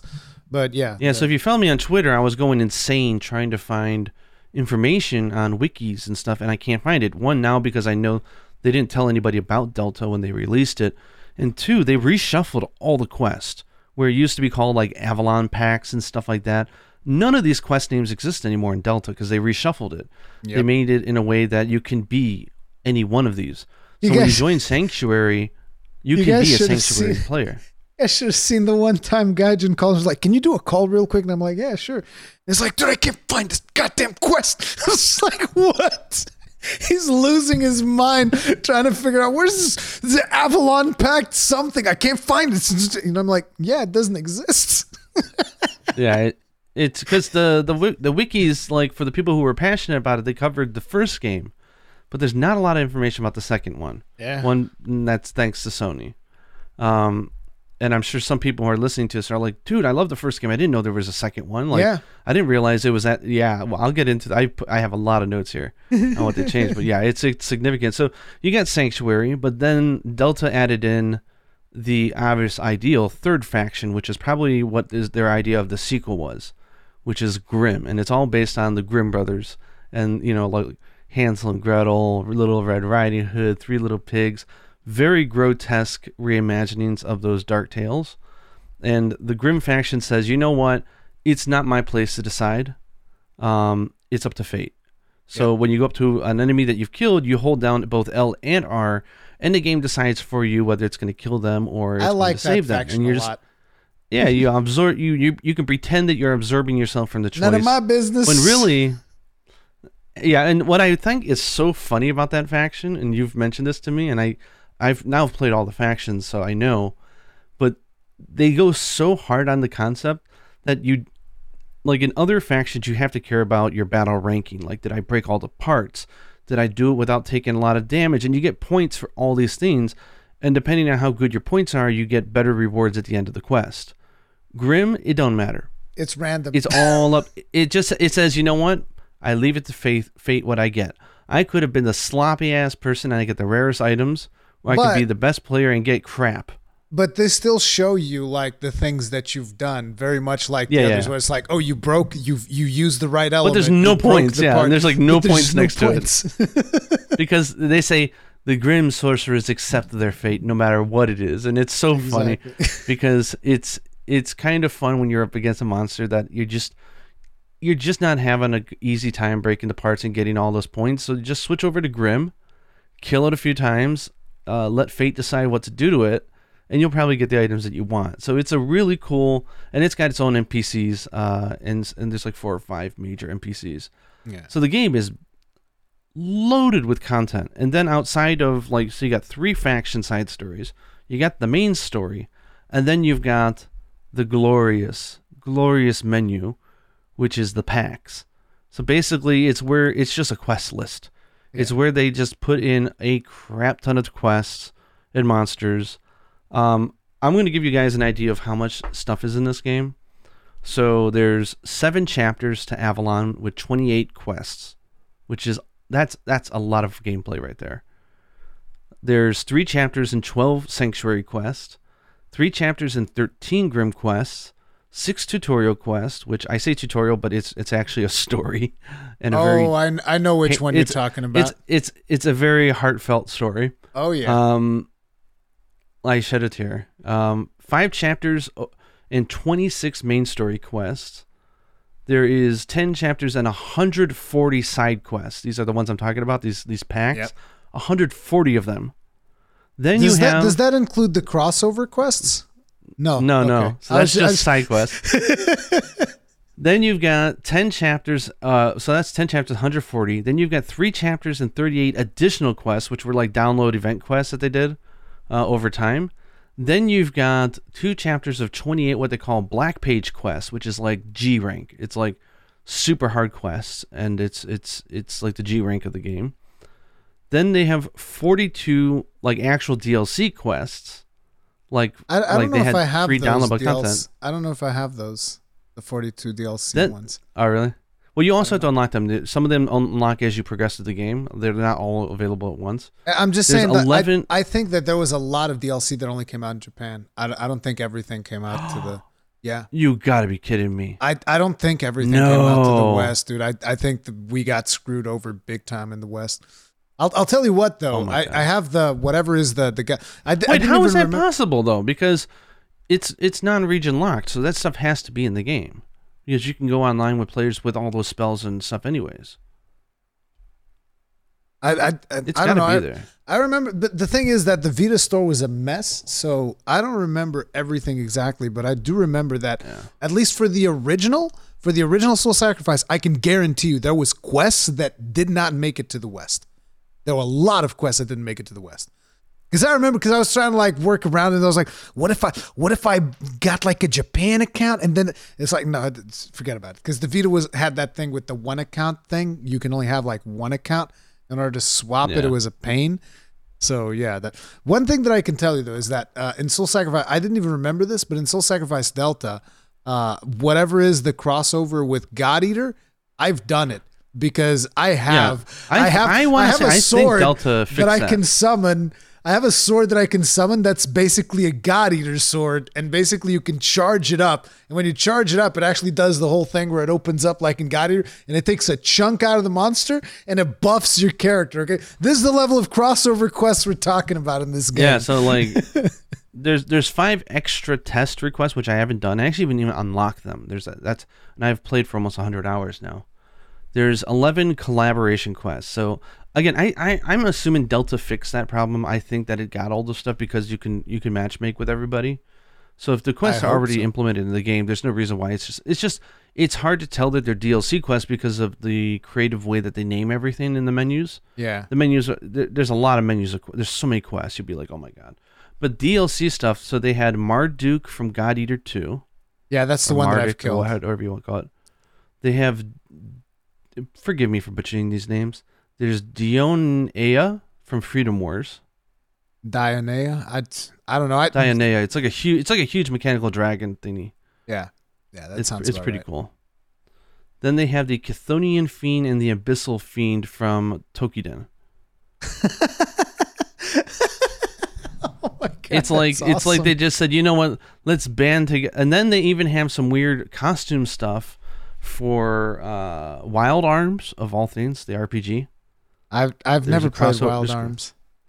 Yeah, me neither. So it's just hilarious to hear, and some other like crazy. And here's an interesting thing. Tokiden also had crossover quests from Soul Sacrifice, so you had monsters from Soul Sacrifice into. And here's the thing, because I remember that at the time I played more Tokiden because my friends were more into Tokiden than Soul Sacrifice, even though I liked Soul Sacrifice more.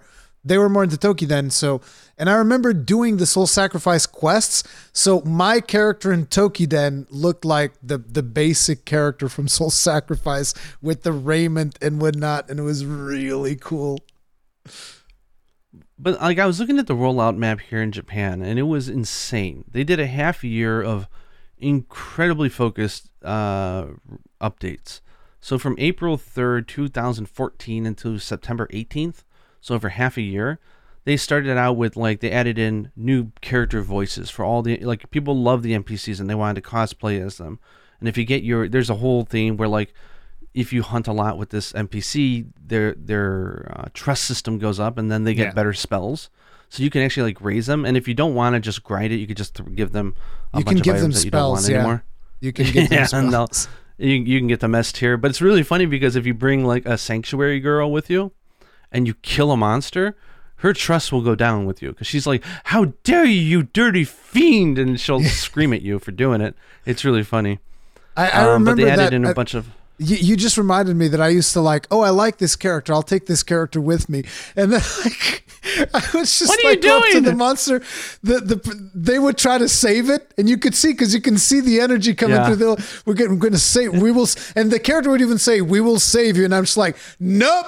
This one's a goner. He's dead forever. What's funny is if you have two NPCs that are trying to save a monster and you're trying to kill it, they'll beat you. Yeah, you won't be able to kill them. Yeah, you have majority to bring rules. Someone else who's. See, that's the beauty of being Grim. You never have to fight over it. It's like, whatever you guys want to kill it, kill it. I don't care. None of my business. Whatever. And then like a month later, they added in some more NPC bosses where it's not just monsters that you fought, but there was a way to replay some of the story quests.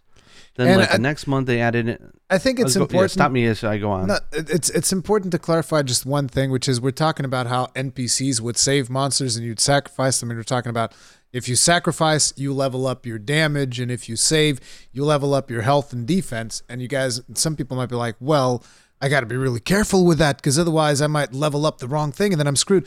No, because the game just lets you straight up down level things that you don't want. So it's like, I got like 3 levels in Sanctuary that I didn't want. That's fine. De-level them, no problem. Scrub it.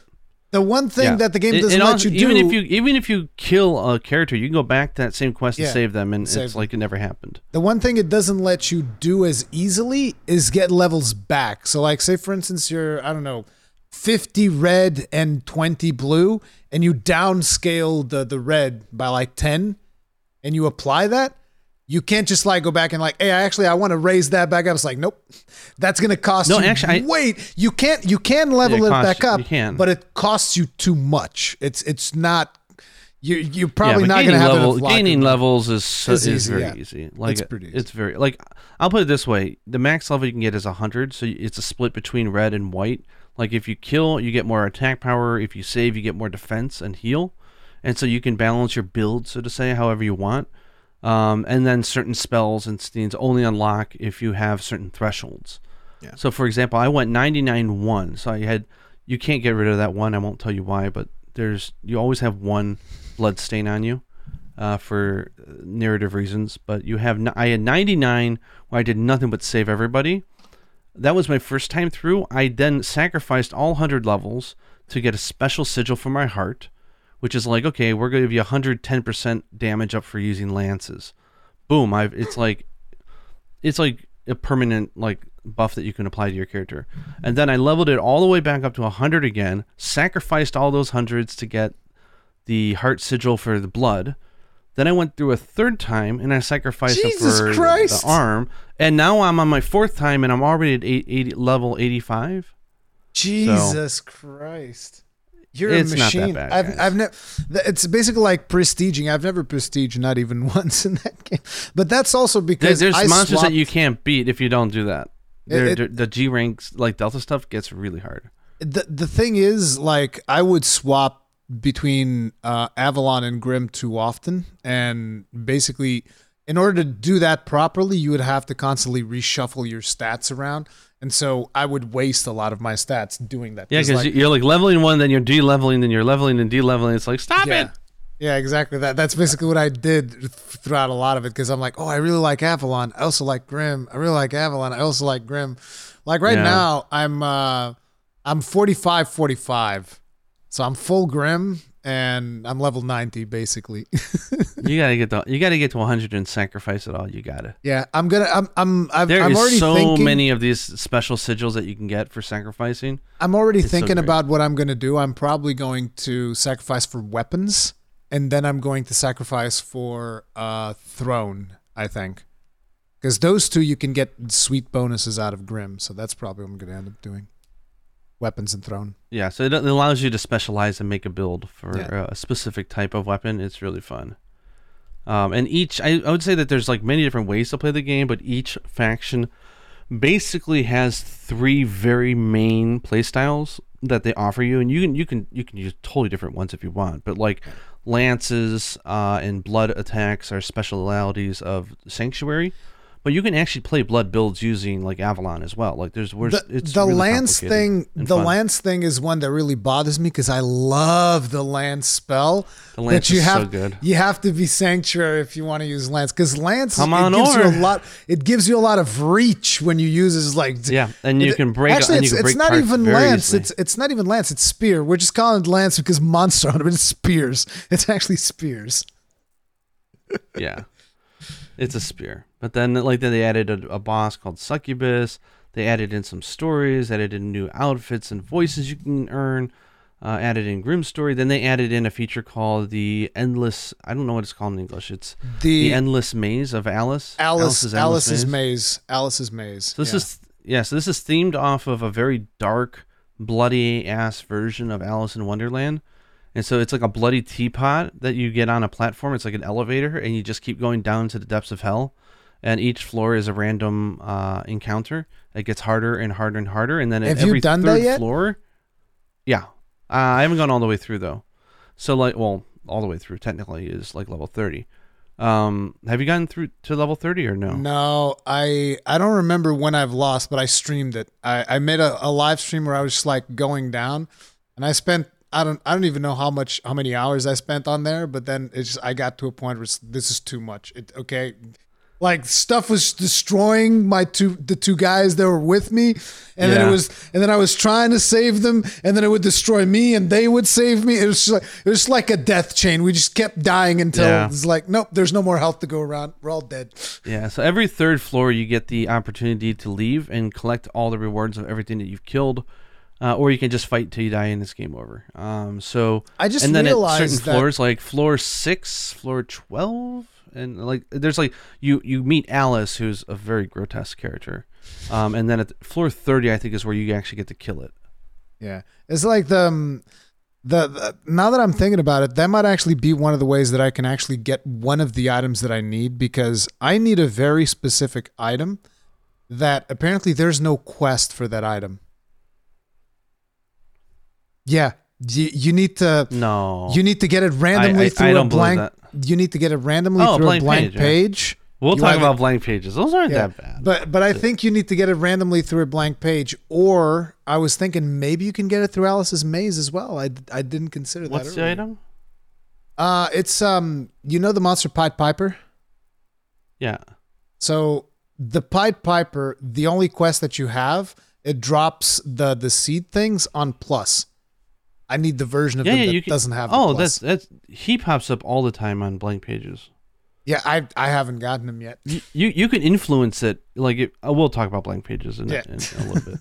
But so they have this whole endless maze, which is it's a whole nother layer of content. Then they added in an invading monster. I don't know if you've been invaded by Bahamut or not, but Bahamut is an invading monster like Devil Joe, where every now and then he will invade a quest, and he's like he's not a G rank only character. Probably, maybe, I don't know. No, I remember I haven't killed Magisar. Yeah, so Bahamut is hilarious. He's fun to fight. Then they added in like a new story for Avalon and some new bosses. They did the Wild Arms collab. They did Tokiden. They added in a monster called Gigas. They did Gravity Days. They have some really nice outfits for Gravity Days. They added in a monster called Odin. They did the Freedom War collab. Gravity Days being Gravity Rush. Rush. It's actually called Gravity Rush in the West. Oh, wow. Okay. Wow. Okay. Another, by the way, another extremely underrated game, but somehow that game got picked to actually escape the prison that was the Vita, dude. Ooh, and it still remained incredibly underrated though, because not enough people bought it. Like I think the second one they considered to be a flop. I think they considered it a flop.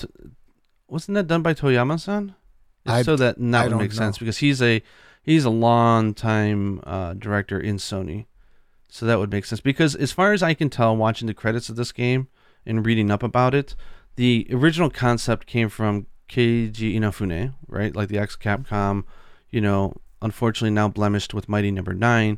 It was his original idea, and his company Concept, which is sort of like ex-Capcom employees and stuff, and they pitched it to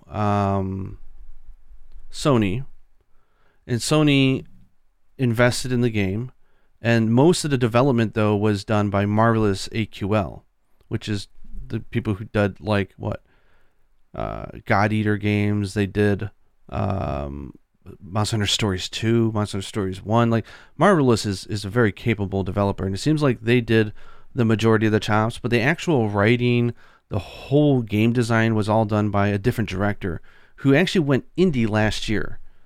He left Concept and he became indie, and I'm just like, oh my god, you got to kickstart this shit, like buy the rights. I almost want to do a Kickstarter to say, hey, can we buy the rights for Soul Sacrifice to give to him so that he can, and it's like, but anyway, so like, and he's like, I don't want it, and you're just like, shut up, take it.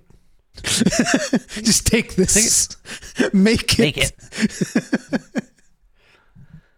But there's one gameplay point that you brought up which is really worth mentioning, which is interesting, which is, okay, if it's like Monster Hunter, then what is the condition for quest failure? And it's super unique.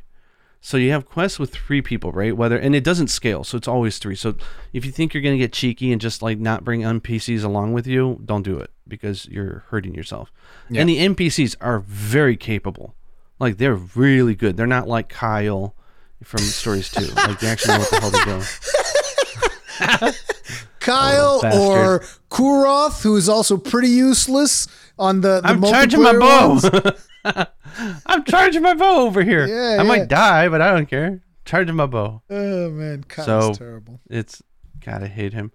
But so the fail conditions for this game is unique in that, so you got 3 guys, and so the first time I died, I was like, and then I realized the game wasn't over. I'm like, wait, what happened?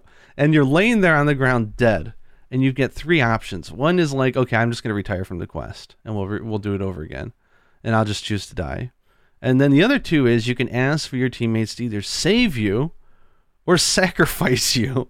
Dude, that is and so of course good. I'm like, okay, save me, please.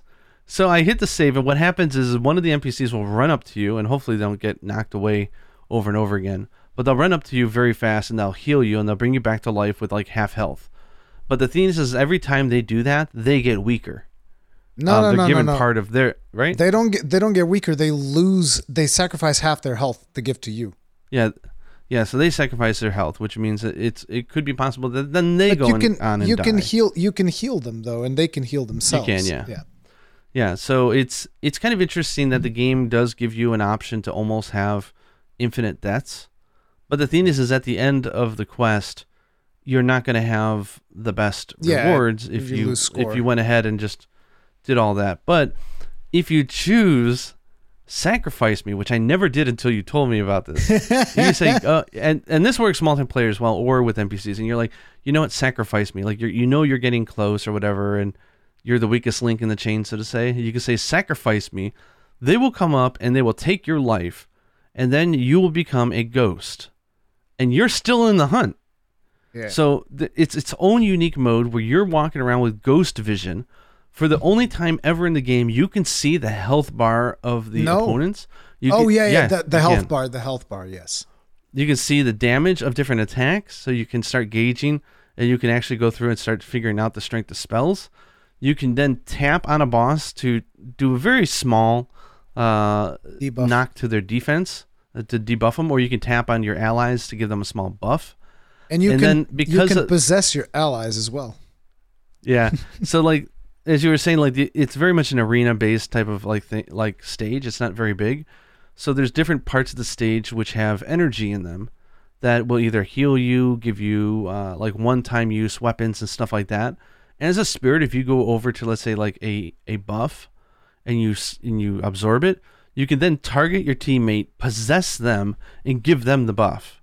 Yeah, which is crazy. Or if you grab, you can also weapon, give them. You can go and attack. You can also give them offering renewals, which is like recharging their spells. You can do all kinds of cool stuff, even so you're still in the game, just in a very different form, and it's really fun. It's because nobody wants to be, nobody wants like, there's 3 of us, we're all playing together. Oh, but our friend died and we can't save him, or we sacrificed him or whatever, and now he can't play anymore. It's like, no, they keep everybody playing in some form, which is pretty cool. Smart.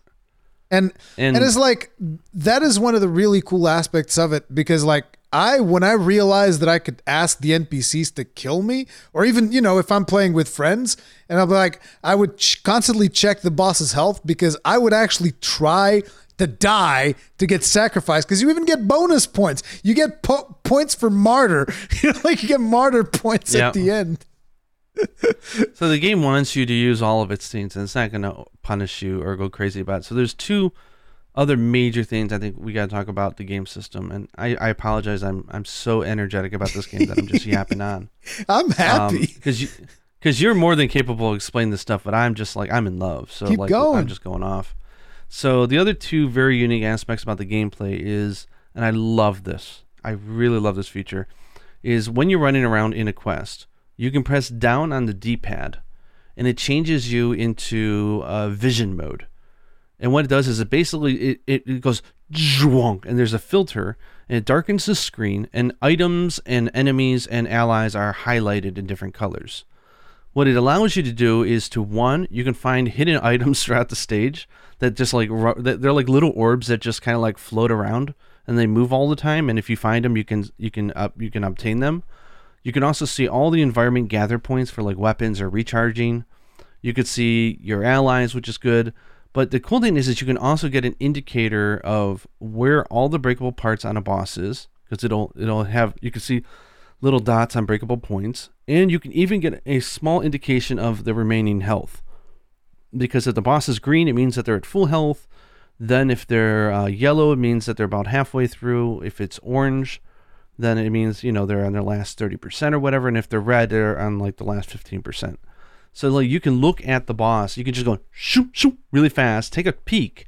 And it's like Monster Hunter though. Once you've broken enough parts, you kind of know. Yeah. Okay, this boss, you just know this boss is dead in 3 hits. Now in Rise, you even get the death marker 100% of the time. In World, you also got a death marker. So yeah, you just kind of know.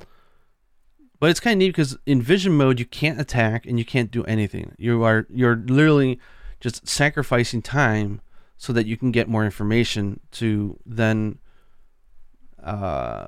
drive your decisions, which is great. So I'll constantly toggle between the two and figure out what I want to do. But it's really funny because when you toggle and you see that the boss is red and almost dead, it gives you this rush. You're like, and then you're like, I'm going to sacrifice myself. Martyr time. Kill myself to sacrifice. So that's one system. And the other one, and this is probably the one that is mostly predominant in the marketing here, is that, so you have a leveling system, right? So you're level 0 when you start. As you kill, you gain magical power, which is attack, which is red. As you save stuff, you get defense power, which is white. And you certainly go all the way up to level 100, however you split it, 50-50, 80-20, 99-1, whatever you want to do, right? You can be a very tanky character and do lower damage and rely more on buffs, or you can be like a glass cannon. Or you can be balanced. It's totally up to you, and it's very easy to change it. But the thing that you can do is as you level up in tiers, let's say level 20 Sanctuary, you unlock a new Dark Rite. Level 30 Sanctuary, you unlock another Dark Rite. And these Dark Rites are always on the bottom left of the screen, and you could choose one to equip. And the Dark Rites are basically lets you sacrifice a body part for a buff that lasts for a predetermined amount of time that you can use. And then after that buff goes away, or that special attack goes away, you're then left with an impairment because of the sacrifice you made. Now, you can use an in-game currency, almost like Chimera points, to restore yourself after every battle, so it's not a big deal. But you could rip out your eyeball. Yep. And you get these flying little eyeballs around you for 20, 30 seconds, and you can turn the bosses to stone, and you can petrify and just do tons of magical damage. It could be just all you need to finish the hunt, or it could just get you past a hard part. But afterwards, you got tunnel vision because you only got one eye, so you can't see at the corners of your other eyes. And it's like running around with a flashlight because you don't have an eye. You ripped it out. Yeah. You could rip out your feet, and so you could do these dive attacks.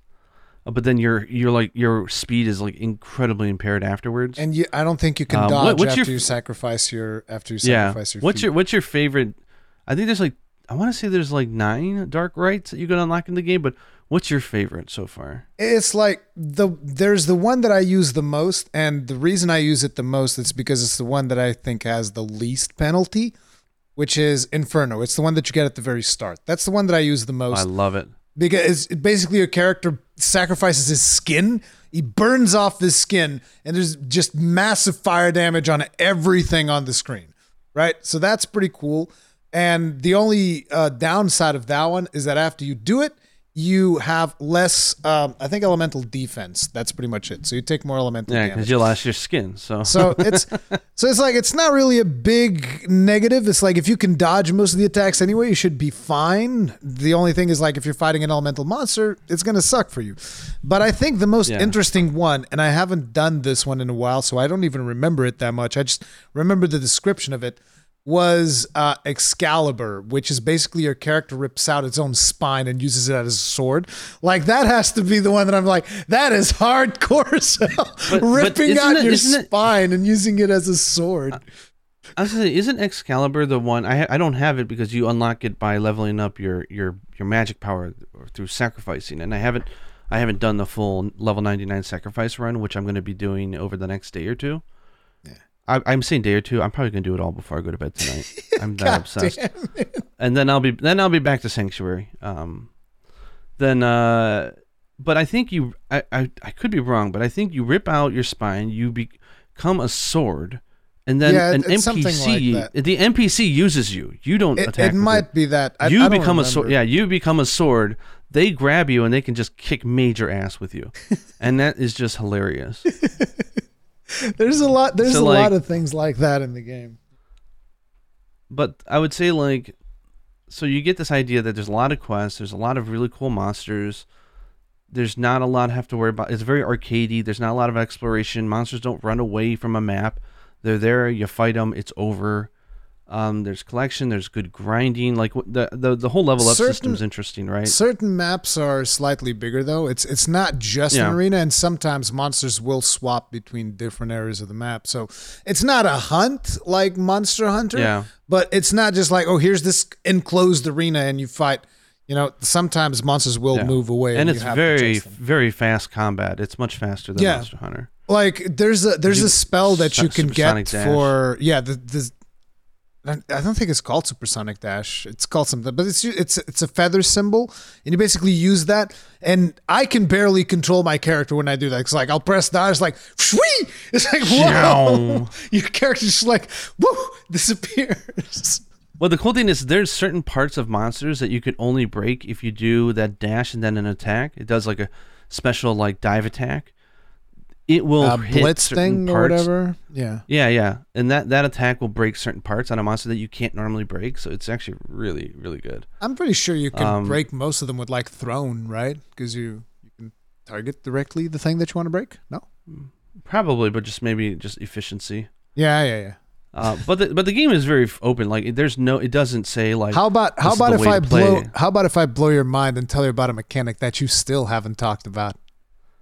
That maybe you haven't even discovered yet.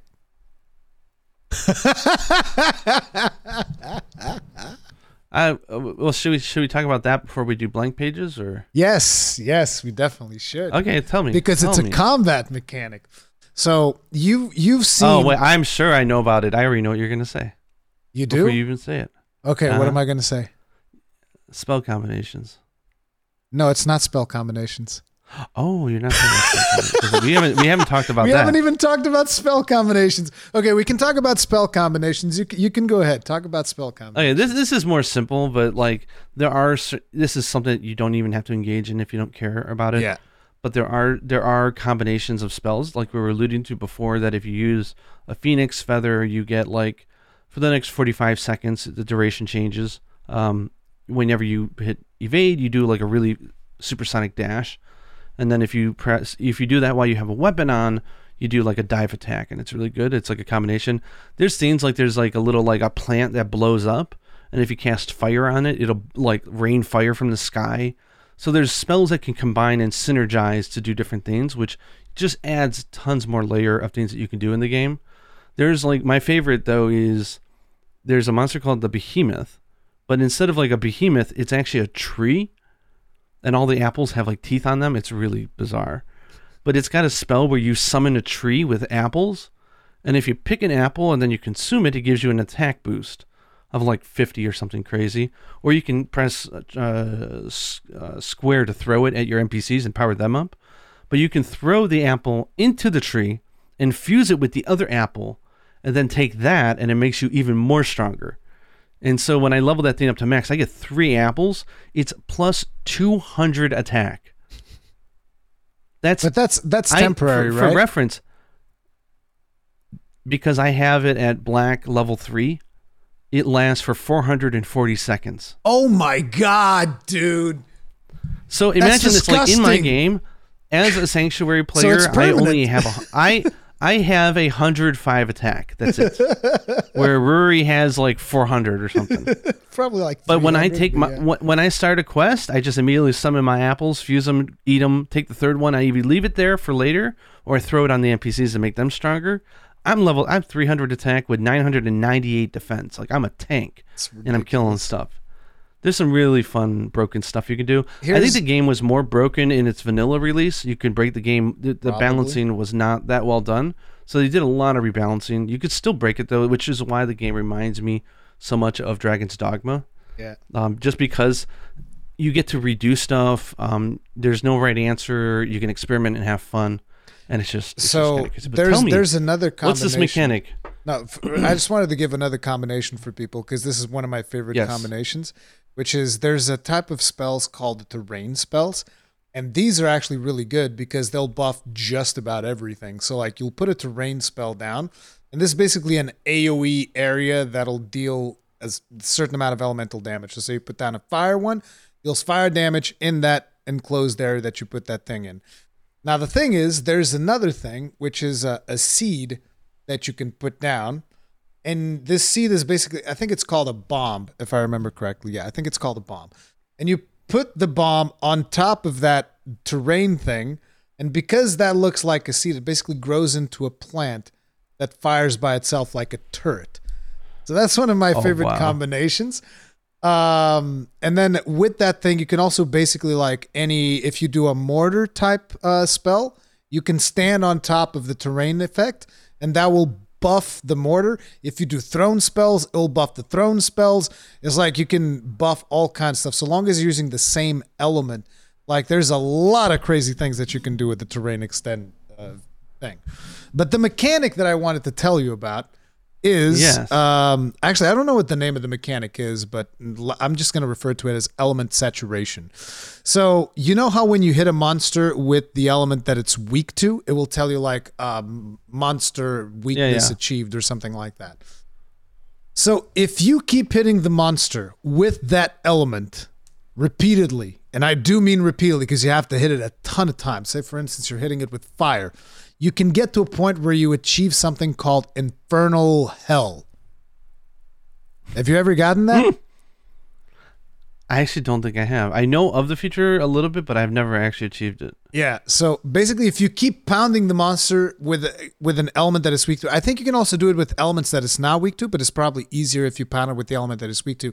And you just repeatedly pound. And eventually you get like Infernal Hell achieved. And then you swap the element to the opposing element, and you will get like something called an elemental break or whatever it is, which gives you a bunch of bonus points. Yeah. It's freaking crazy, dude. So it's like each element has an opposite. So I think that the opposite of poison is fire. So like you go for poison and you achieve like poisonous hell, whatever it's called. It's probably a different name. And then after that, you throw like one fire spell at it, and he takes like a chunk of damage because, first you saturate him with poison. It's almost like you put a bunch of gunpowder on him, and then you ignited everything. And you can do the same thing if you do fire and then ice, and I think it was lightning and then earth. And there's a bunch of combos that. What spell is good for that? Because the spear does not. Weapon type things are not going to do it. The way that I would usually do it is I would have the plant spell that I'm talking about, and I would spam that, and on top of that, I would use mortars, because mortars deal a chunk of elemental damage, And so it'd be like my builds, if you go and watch the videos of when I was playing back then, my builds would basically be put the flower down and then just like spam mortars and spam mines. Because you were talking about how you put the flower and then you throw the mine spells and it sucks them up and then starts. I would do that one too. So I would do everything that would spit stuff at the monster and just like saturate it with as much as I could. And then it would trigger, and I was like, and now break. Boom. It feels so good, dude. So you got to try that out. It's just how many different ways. This is where I feel like it's like Dragon's Dogma. There's so many different ways to approach the game that you're like, I've never tried that. Yeah, because you've got like, this ultra aggressive, like Grim Avalon aggressive style. I've got this Sanctuary thing going on where I'm just buffing the living crap out of myself and spewing my blood, because the blood spells never break. They're unlimited. You can use them forever. But they use wonderful. Your health. Yeah, so you tank and you regen and you just go. It's really fun. Yeah, but that's the thing, cool. Like, because you have 100 hours into the game and you haven't done. You probably have done it. You just haven't even realized it. Like getting an infernal hell or something like that. Yeah, but I used to do that all the time. So like all of my builds would have like one heal and then 4 spells of one element. And then 1 spell of the opposite element that I only use to break the thing.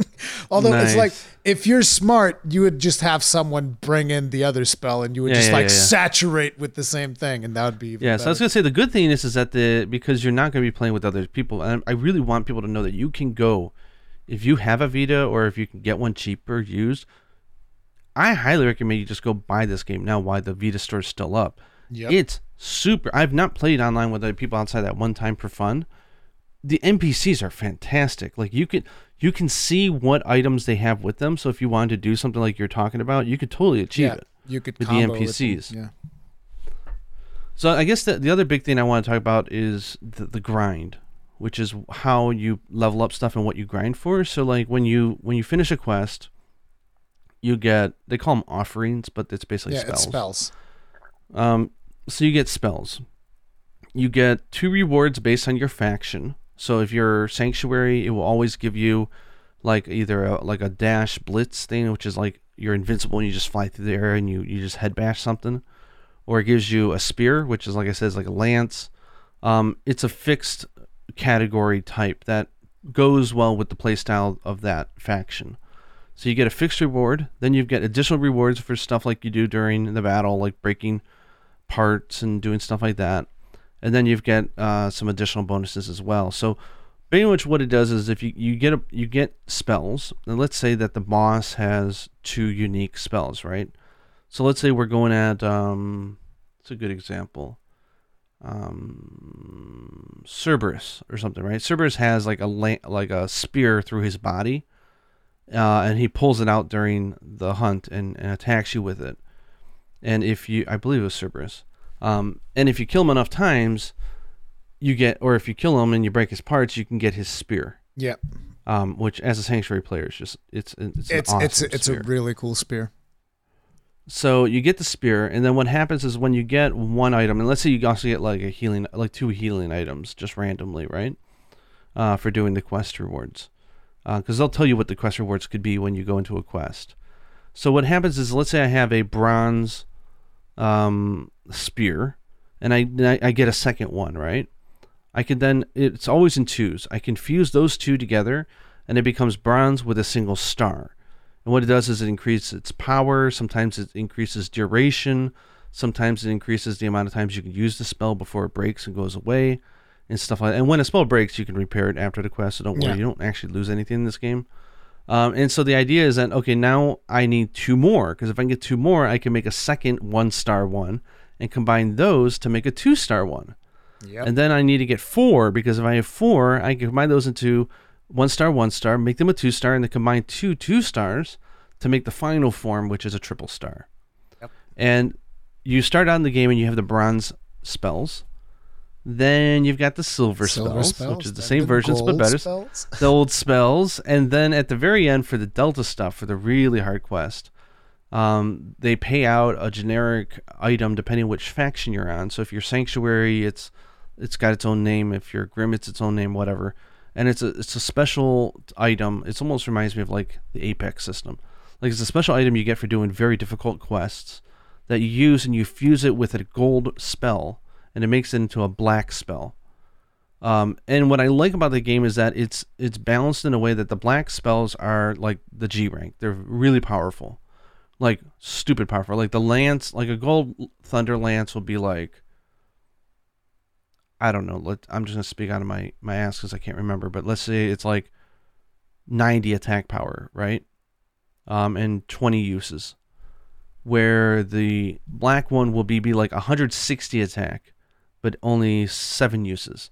So they don't make it ultimately hands down the best spell in the game. It generally is, but they are harder to use. They either have weirder durations or they have less. You have to level those things up because they have less uses and stuff like that. So I still take gold triple star spells with me combined with my black spells. And so when I have an enemy down, I'll switch to a black spell and go ham. If not, then I'll use my gold one as I try to replenish everything and stuff. So I love the system, and it's just such a drip because they're random. They're RNG. You don't get them all the time. So sometimes, like I think I had to kill. There's a ghost called Cat Sith. Cat Sith. It's like Kate Sith. Yeah, Kate Sith. I think that's so you should know Kate Sith. I think that's like some kind of Japanese thing. He shows up on a lot of video games. Final Fantasy VII being the one that comes to mind, right? Yep. Yeah, so the Sith appears, and it's basically a ghost with the head of a cat. And this thing is hilarious because it has 2 major moves that it does against you because it's always running around the arena. It's really hard to catch. It's got one attack where it's just doing massive claw swipes at you, which hurt. And it's got another one where it summons like paws out of the ground, and then they swipe at you almost like zombie arms. And you can get both of those as spells as rewards. And I think I had to hunt like, I want to say I had to kill like 13 or 14 of them in order to finally get its claws. But because it was a harder quest, it was gold. The game is smart enough that it doesn't require you to be like, you can't take a bronze and make it silver. You can't take a silver and make it gold. You can only take a gold and make it black. But they don't require you to have like level 3. So all I needed was 1 drop, and then I was immediately able to fuse it into make a black spell, and now I've got a triple star Kate Sith claw blood attack. It is amazing. And the cool thing about it is like you have generic versions of certain spells. So like you will have generic versions of spears that behave like regular spears. And then you have like the Cerberus spear, which is different from other spears. And while it might have like a similar element, like you might have a regular thunder spear, because I think the Cerberus spear is thunder. I'm not 100% sure. No, actually, it is thunder, because I think I was confusing it with Valkyrie. But anyway, so the Cerberus spear is thunder. So there's a regular thunder spear, and then there's the Cerberus spear. And the difference is, with spears, the way that it works is like you can spam the button and you do attacks, or you can do a finishing attack by keeping the button pressed. And the way that it works is like, so the generic spear has a generic finisher, but then the Cerberus spear will have like a special finisher, which I don't remember what it is, but I remember really liking the Cerberus spear. Yeah, the finishers do really good damage. So like sometimes I'll just immediately go straight to the finisher. I'll just hold down the button and immediately just do the finisher and do it like several times in a row, and then I'll just go kill some fodder or restore my magic really fast or switch over. Yeah, but like you get a good amount. The button in combat comes down to basically press or hold. So it's not complicated. It's positioning. There's even a spell that lets you summon up a platform from underneath you. It raises you up on like a plateau. You like get raised in the air, and then you can attack high spots and stuff on a monster. It's great. Yeah. So I'm up against a dragon, and I'm like, oh, I'm poking at your face now. It's fun. And there's even combos that you can do with the rising stuff as well, but I don't remember what those were.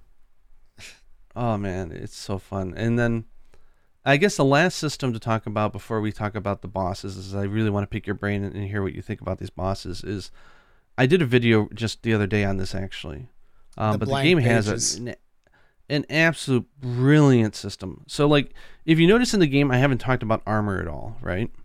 Because the game armor is aesthetic. It has nothing to do with your power. It's only aesthetic, and you can play around with it. The only like passive bonuses that you get is these seals that you carve onto your we didn't arm. talk about.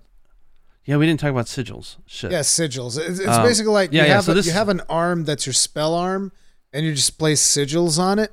And these are things that you get by like defeating certain monsters, and they'll give you different passive effects, and they'll buff different things. So I forget because that's like the core. I actually think that that's even more important than the spells. That's actually at the core grind of the game. So like you have, was it 1, 2, 3, 4, 5? I think it's 6. You have 5. It's 5? Well, the 6th one is your hand, and that's more for visual appearance. There's a small little bonus, it's visual appearance and a small bonus, yeah. So but you get like 5 major slots, and there is a crap ton of these things. So you'll have something like Spear Sigil 1, and it'll say increases spear damage by 20% or 10% or whatever. And it says if you are Sanctuary, you'll get an additional 20% or something like that, right? Yeah. And you get it. And then you see a grayed out version of the level 2 version of it.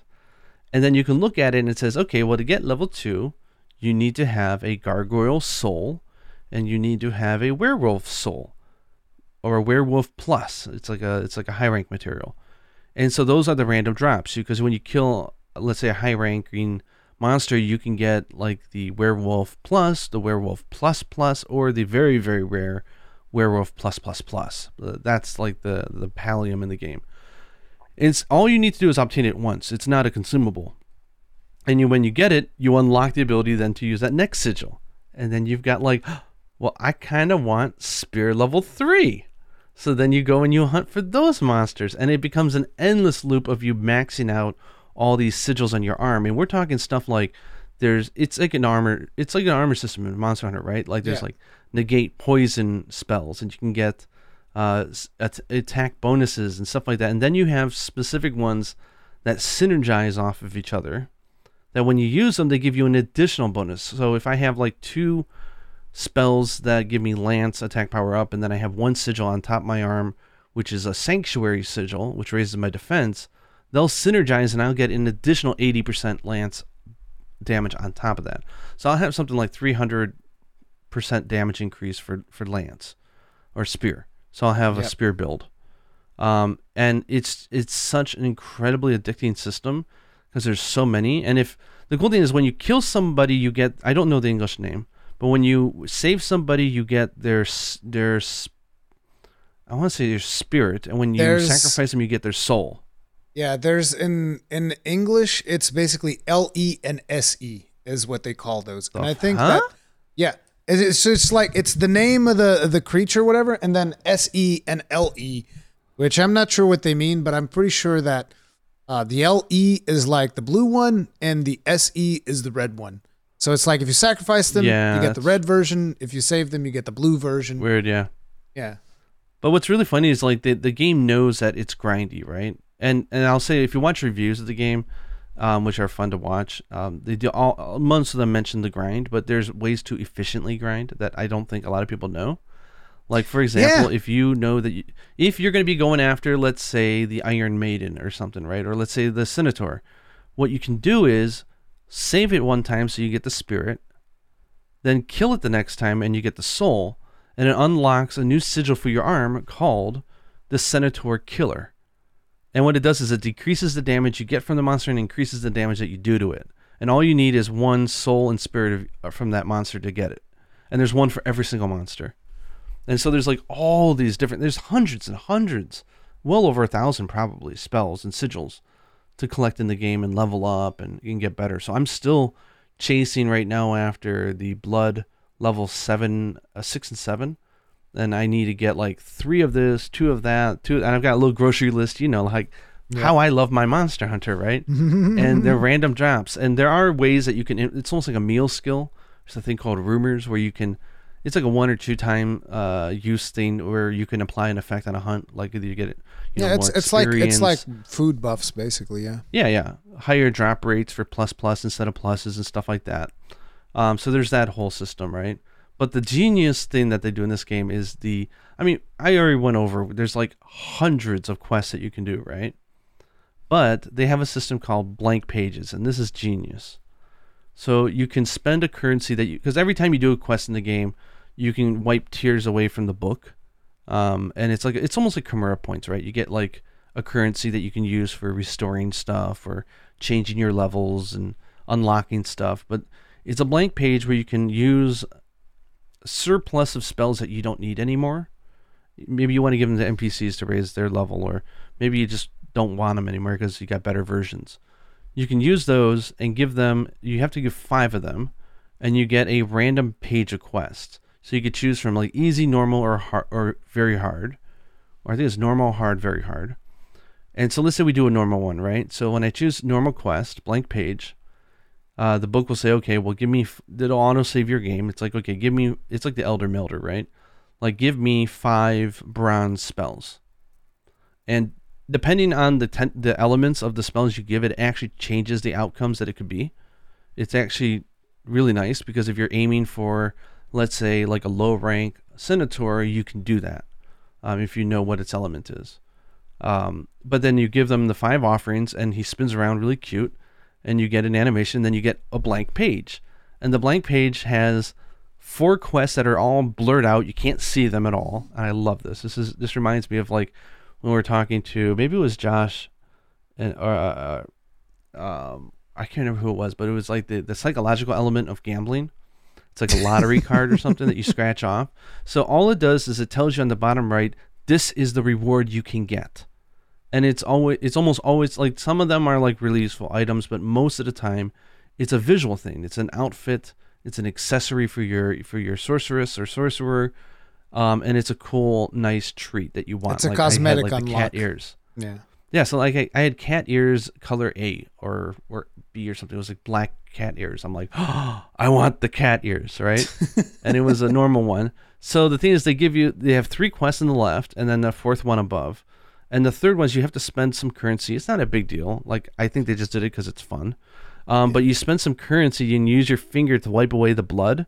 And you actually see the name of the quest and the monster before you actually commit to rubbing the whole thing off. You'd be like, oh no, okay, I don't want that.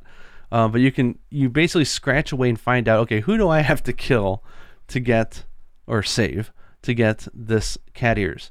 And so then you reveal the three hunts, and they're randomized, right? So sometimes, like, there's some bosses that only ever appeared in high rank, that there's a low rank version of them in the blank pages if you I need one of those. Which is awesome. And then so you have these 3 quests. So you find, like, when you go to really hard, you get stuff like the final boss of the game pops up, like all sorts of different fun stuff when you choose really difficult quests. And so you get all these things, and then you do those 3. Then it unlocks the final quest, which thank goodness is not like harder than the other ones. It's just random as well.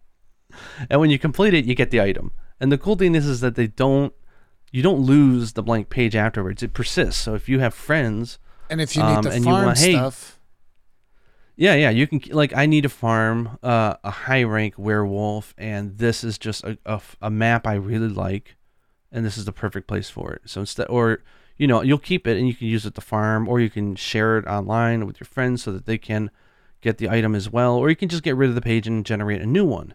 And it's a way to give the game almost like endless amount of content. It's really nice.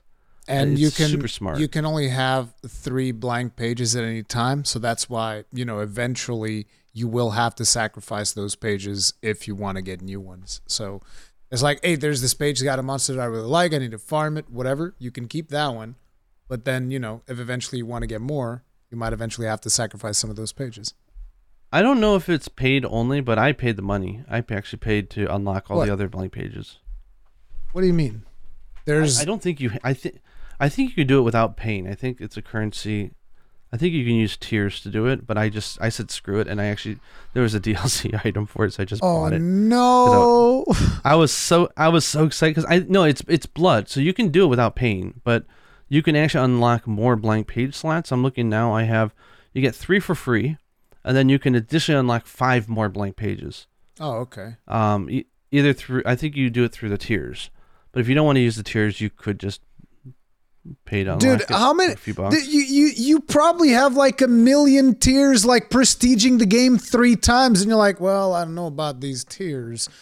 You kidding me? Like, Well, how many tiers do I have? Hang on, let me find out. You probably have like that many. Go to the book right now. You probably haven't scraped them. You probably haven't. I've got 13,000 tiers. Only you prestige the game a million times. You only have 13,000 because tiers. I was using those tiers recently for a bunch of stuff. that and I do a lot of blank page quests, so I use tiers a lot. Okay. But it's a fun system. It is. For coming up. But even 3 would be fine, honestly. I don't think you need that many. I didn't even do blank pages until I heard you talk about them, and I was like, okay, I guess I got to check out what these are so that I at least know what's going on. Because before that, I just hadn't done them at all, and then I was like, okay, now I get how these work. Fine. I threw it away because I didn't know, but there is actually the possibility of getting a gold-colored quest. It's super rare. And I only got it once, and I didn't realize it was just like a stupid quest, and I was just like, whatever. And I threw it away. But if it's gold lettering, it means that it has a higher chance of like those like metal slimes appearing. They're like slugs in this game, but they pretty much work like metal slimes. They're just like huge EXP buffs. But there's a higher chance for them to naturally appear in those maps if it's gold lettered. So it's worth hanging on to. But the cool thing is when you sacrifice all your 100 levels to get a mastery sigil, which again, the mastery sigils is a plus 110% to whatever weapon it is. And then there's ones for healing and stuff like that. You can only ever equip one at a time. So it's a way to give yourself like the real specialized build for like some of the harder hunts. When you do that, the game gives you as a gift like 2 rumors that will give you EXP like XL. So like you can get back up to like level 50, 60 within like 1 or 2 hunts. It's like immediate. It's super easy. Because you have all the good spells, you can survive. So you just go into like a level 15 like maximum difficulty collection quest. Go in there and kill one. God, if it's a slug, I can't imagine. But you can just kill a regular enemy. It's like, oh, suck it up for 1100 EXP, and bzing, you're like level 30.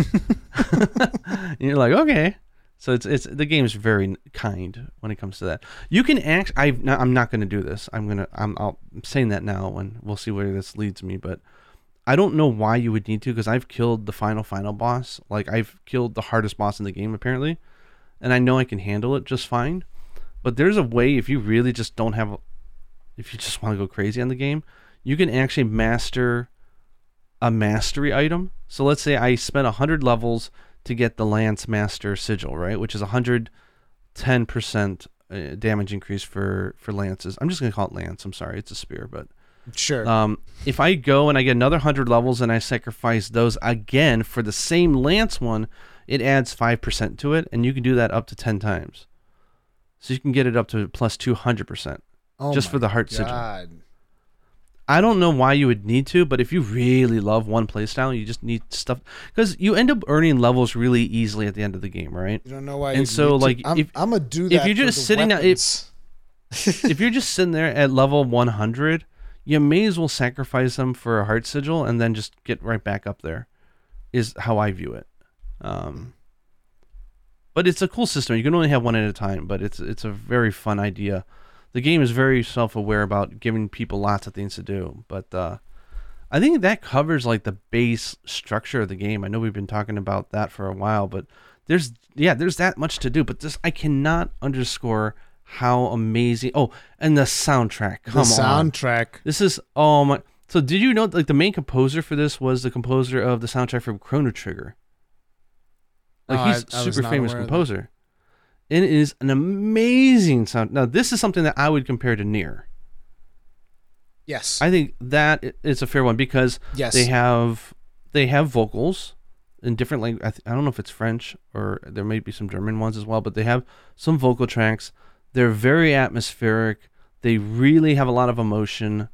I would call them artistic. Dude, tone setting, just beautiful soundtrack.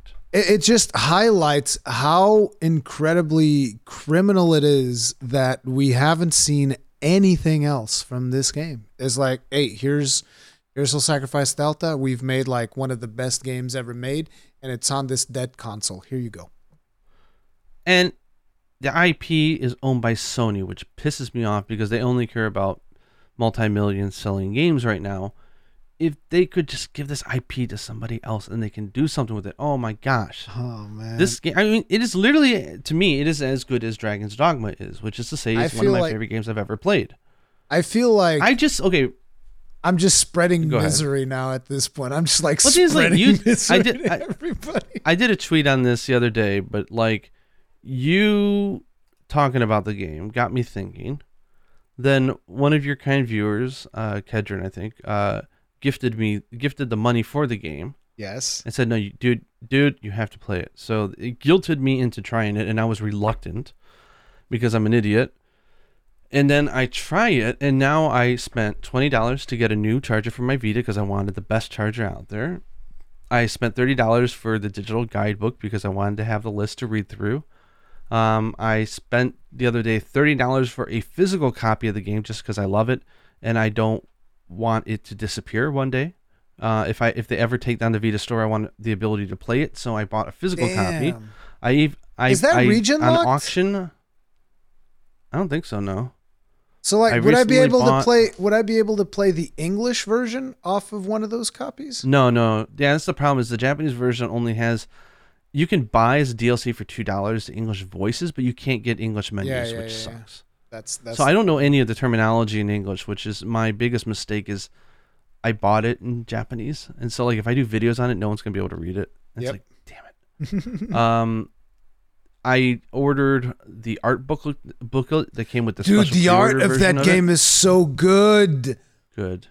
Dude, and the worst part, I had the box art for the original one, and in the West it's different. No. Yes. Yeah, they did. They butchered it, dude. They butchered it. So like in the West, it's like it's a black background with just like your character, you know, with the basic thing, just like the basic ass. Listen, it is basic ass Western book art, okay, whatever, cover art, just like the most basic ass Western ass, and then, but listen,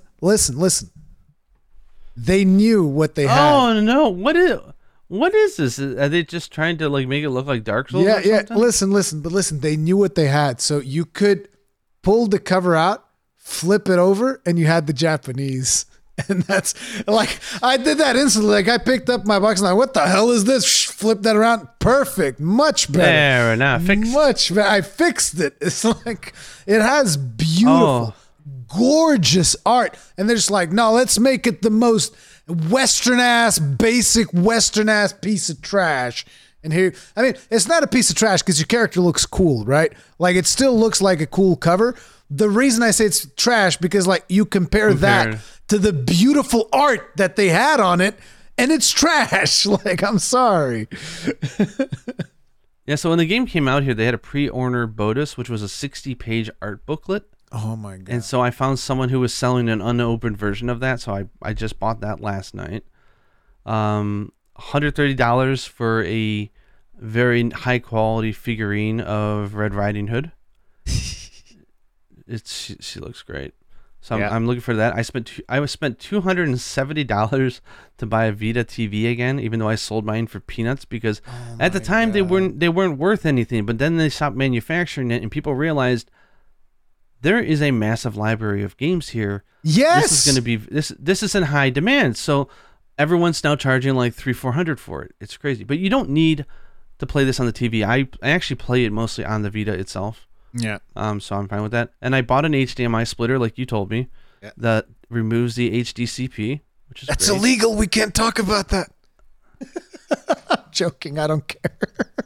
No, listen. I didn't know that's what it does. I just thought it was a splitter. No, but listen. It's like I've gone on so many tirades where I said, listen, if you're the guy who invented HDCP, I wouldn't piss on your house if it was on fire, okay? Like, I hate that person. Whoever came up with the concept of HDCP is one of the people I hate the most in the entire world, because that is the reason why HDMI is so incredibly unreliable, is because HDCP screws up the HDMI handshake between different devices. And that has been the cause of me having so many problems with creating content, it's actually insane. It's friggin' crazy. So, in my last bit to show you guys just how much wonderful content there is in this game, I actually did count how many offerings there are. So there are 37 categories of types of spells that you can have. When I say category, I mean something like there's bombs, there's summons, there's spears, there's axes, stuff like that. There's 37 major categories. There's, when you take out all the rarity, there's 110 absolutely unique spells that you can get in the game. Remember, you can have 6, so the amount of combinations is pretty crazy. Yeah. And the different rarities all have different purposes. Again, like the blacks are not necessarily the best. Sometimes the gold ones are great. Bronze and silver, though, are dispensable later on. You use them for blank pages. Overall, there's 989 offerings, and I'm going to get every single one. I'm going to fill out 989? Yeah. Damn. I'm going to get them all. It's like all a Pokemon game. You're getting all the offerings. So as far as the sigils that you can get to buff up your arm and all your character, like your armor skills, there is, let's see, 156 for the top part of the arm, plus 99, 35, 82. So there's 372 different armor skills that you can have. And then there's... Wait. Is that different armor skills? Is that or is it like Spear 1, Spear 2, Spear 6? No, yeah, I didn't count unique ones. I'm sure the unique ones is less than that. Okay. There's 38 different heart skills, which are the ones that you sacrifice 100 levels to get. And those can all be leveled up 10 times as well. Jesus. In the game, when you meet a boss and you kill it, and he becomes an NPC at the end and begs for his life, and you choose whether to kill or save him, if you save him, he becomes an NPC that you can then put on your team. Yes.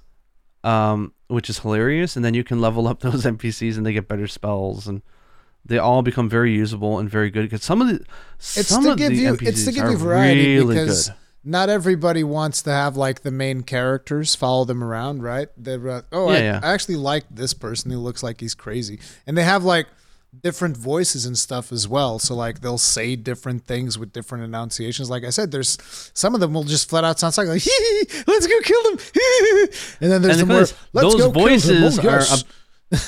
And most of those voices are obtainable as bonuses in blank pages.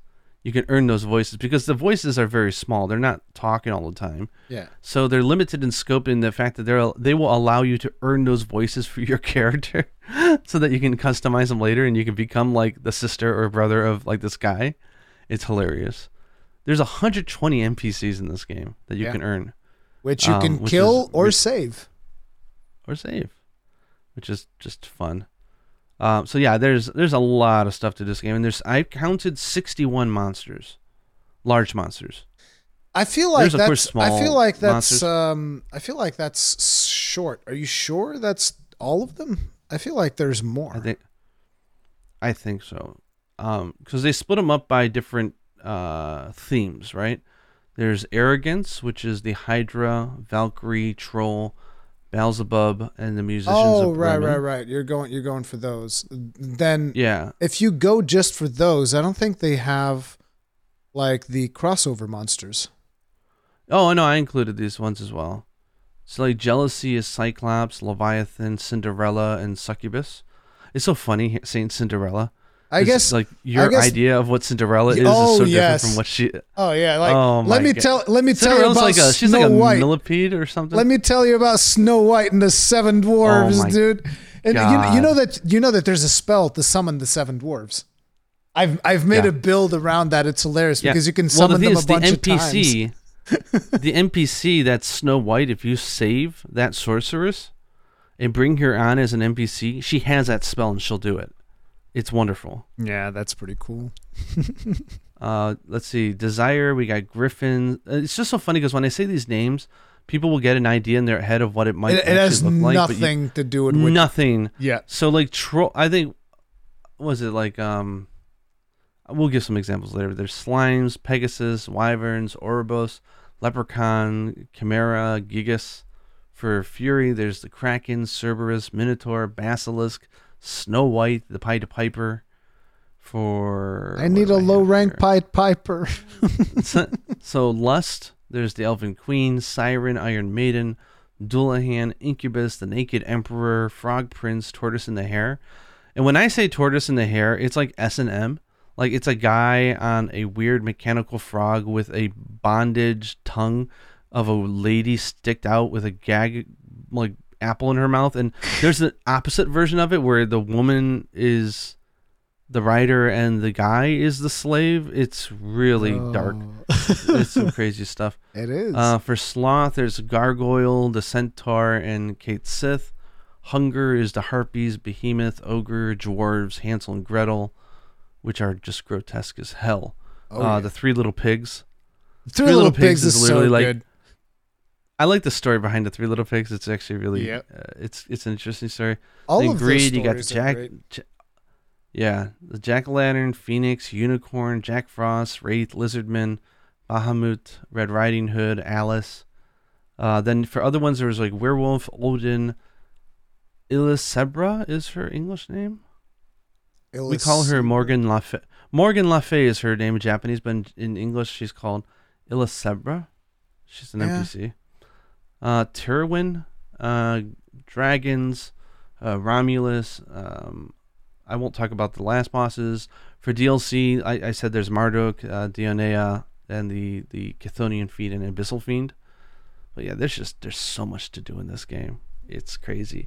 The names are so different though. Like the NPC names are really weird. Like I wrote down 3 of them. Like Merlin in Japanese, for English it's Magusar. Magusar, okay. Magusar. Then there's Morgan Le Fay, which is Illisebra in English. Illisebra. Then there's Nimue, which is Sortiara. Sortiara?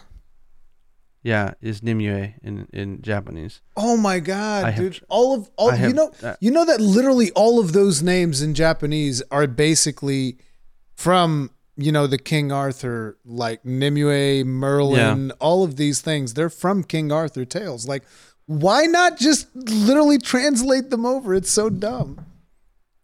But like you were talking about, like you got to put a link or people just search Google, just put in like Rurikhan Soul Sacrifice Snow White. On YouTube, you can just type Rurikhan. Like you have a fun series where you invited some other creators as well, and you guys voiced out and read out because the stories as you go through the game, right? Like the different NPC character stories and the main story are all fully voiced, which is great. But this game also has a lot of really good reading. Yeah. There's an encyclopedia of like spells, monsters, world building. Like they should just publish a book. I would buy it. It's really interesting stuff. But they have like 9 to 15 You want pages. Librum, but like a physical version of Librum? Oh yeah, I do. Yuna loves coming up to me when I'm on the menu when I'm talking to the book, and she just taps the behind on my Vita because it knocks him over. Yeah. I'm like, stop knocking him over, because she likes to hear him yell at me in Japanese. And then he's mad. Stop doing that. Stop it! I can't breathe when you put me down like that. It's like, but you had a series where you narrated the stories. That was a very short really series. Fun. I think I only did like 3 or 4 of them because it was very hard. You did Snow White, and that was a. Yeah, it was very hard to convince other creators to like, hey, I need you to just read these pages. Super niche ass game. And they'd be like, why would I want to do that? And I was like, because it'll be cool. I almost want to pick up the torch where you left off, but I don't have the English for all the stories, so it's like, fuck. I think that there was actually someone who was in my Discord like a couple of years ago, and they said that they were doing something where they were going to print Librom. So they asked me for a couple of pages. I don't know why they were missing like a couple of specific pages. And I remember taking the screenshots and giving them to them.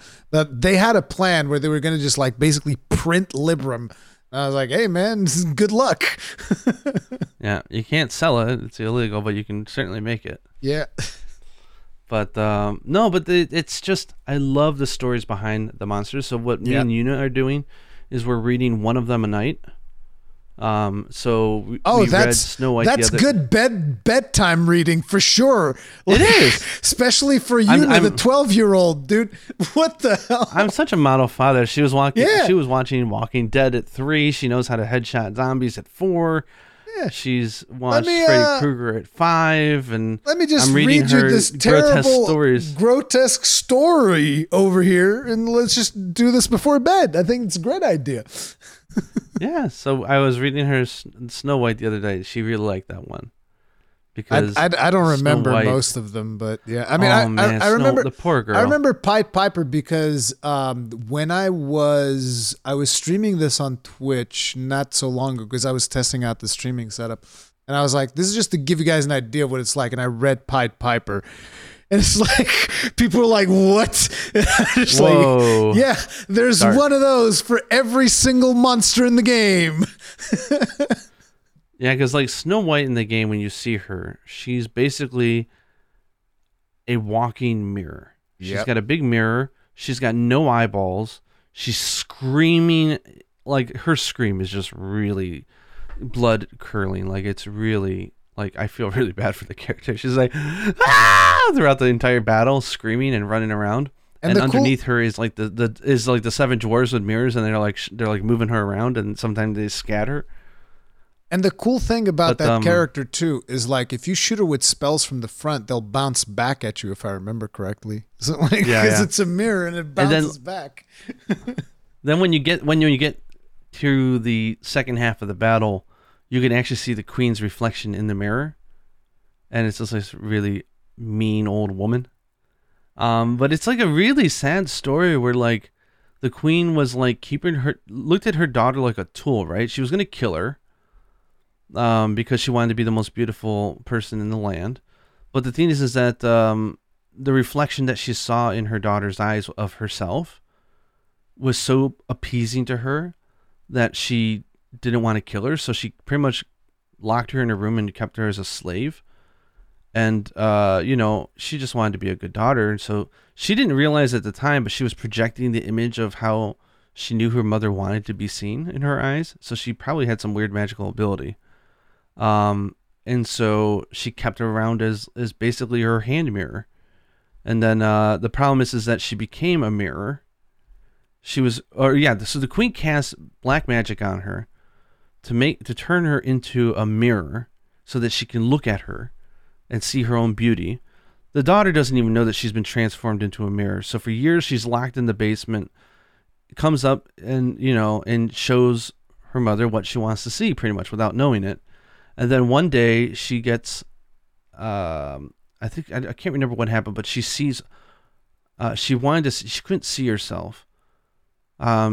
So she sacrificed, she only had one more eye, I think. So the chalice came to her like the devil, hey, tell me what you desire, and says, hey, if you give me something of equal value, I'll show you, I'll let you see again or something.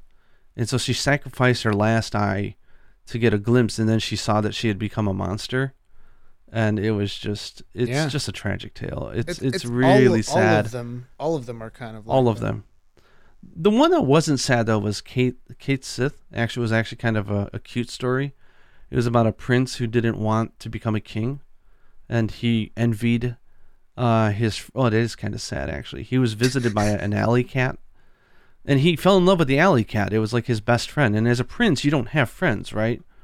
You don't get to meet people. So like he envied the cat, and he loved the cat because of how free it was to come and go as it pleased. And so the night after his father died and they were going to crown him king, and he didn't want that, he wanted his freedom, the chalice appears to him and asks him if he wants his freedom, he can have it if he sacrifices his best friend, the cat. And he sacrifices his cat to get his freedom. What he doesn't realize is that he got turned into a cat. And he was turned into a cat ghost and, never seen again, right? So it's like, it reminds me of those like 80s, 90s horror movies, like be careful what you wish for, you just might get it. There's tons and tons and tons of that. It's so good. Like that. You get like, was it like Pegasus is like a flying pig? It's they turn everything on their head. So like everything you think you know about these characters, you don't know them. They're very the thing about the Pied Piper, for instance, was how he was basically like this kid who was bullied and whatnot, and rats were his only friend. And then eventually, one of the other kids from the village disappeared, and so everybody thought that he had done it, and so they kill all of his rat friends. He's like, no, all of my friends. No. And so he then, at the end of the day, the guy still didn't want revenge on anyone, despite the fact that they killed all of his friends because they thought he kidnapped this kid. And so what he wanted was the power to be able to find the kid. And so the chalice gave him, do you want the power to find this kid? And he said, yes, transform me into a rat so that I can go find. He actually asked the chalice to become like Rat Man so that he could go find this kid. And then he goes and he finds the kid. And then it turns out that the kid had actually done something terrible. Like I think one other kid killed him. And so he knew that this other kid was going to be blamed and bullied for the rest of his life. So he screamed to everyone that he was the one who actually did it. And he took the blame for this other kid so that this other kid wouldn't suffer. So like he sacrifices everything to save a kid. Turns out that kid was killed by another one. Then he sacrifices everything again to save the other kid. And then you, as a sorcerer, when you kill it because it's gone mad, has to decide as it begs for its life, do I sacrifice him or do I put him out of his misery? Yep. I leave it up to fate. Not an easy choice. Yeah, it's pretty easy. It's not my fault. It's like, hey, what happens, happens. The way I look at it is if you go onto an airplane and they say chicken or fish, and you say either is okay. No. You decide. No. It's not saying that I didn't choose them. It's saying I choose both. And then you decide which one of those two I'm going to get. But I give... It's like voting, right? It's like I'm not eating. No, listen. On the plane, I'm not eating fish on a plane, dude. That's a recipe for disaster. Yeah, fish on the plane. That's pretty sus. That's not gonna work out. I'll take the chicken. But yeah, I am absolutely enthralled with this game. I adore it. At the end of the day, I would go as far as say that it's worth buying a Vita if you can get it cheap just for this game. And if you have a Vita, just lying in dust like I did. I had my Vita for years in my shelf doing nothing because I bought it when I was waiting for like Monster Hunter 4 or something. And I bought it so I can go play Monster Hunter Portable 3rd because it was available on Vita and you had like 2 analog sticks. And I never touched it again because Sony didn't care about the system and there was, it became a visual novel system here. There are so many. And I was just falling in love with Monster Hunter during this time. So it was the worst period. So I don't think I would have appreciated it back then anyways if I played it when it came out. So I'm happy that I found it now. But even 7.5 years later, it ages well. It's such a good game. It's great a fantastic game. And the worst part about it is that, there's going to be people that hopefully through seeing this podcast, because like we've already seen from our interactions on Twitter, there's been at least, I think, 2 or 3 people that I've seen like, oh, I picked it up. I picked up the game. You guys were talking so much about it. And it's like, I'm happy that people are discovering it because at the end of the day, that's always been what it's been about for me. It's like, hey, I want to bring people into Dark Souls. They can check this out because this is really cool. And a lot of them are going like, you don't understand. This game is so hard. And it's like, no, it's not. It's fine. You'll be fine. Yeah. And so this game brings me joy and I want to spread that. Yeah, joy. Exactly. That's always the thing for me. So I'm happy more people are checking it out, but it's still extremely bittersweet because because it's not going to get a re-release because Sony just never gonna won't care about it. It's like it's never going to happen. It's very sad, but it's like there's this genius IP that, like, if you really think about it, 90% of the gaming community has no idea what Soul Sacrifice is, and it's let alone even Delta and and it's so incredibly sad because it's got so much content. It's a brilliant game. And nothing's ever going to happen from this. And it's almost like every time there's even a little nugget, it's almost like a torture. Because I think at one point, like on the official Soul Sacrifice channel on YouTube, whatever, they released or they made public like a little anime thing from Soul Sacrifice. Yeah. And it's like, I was like,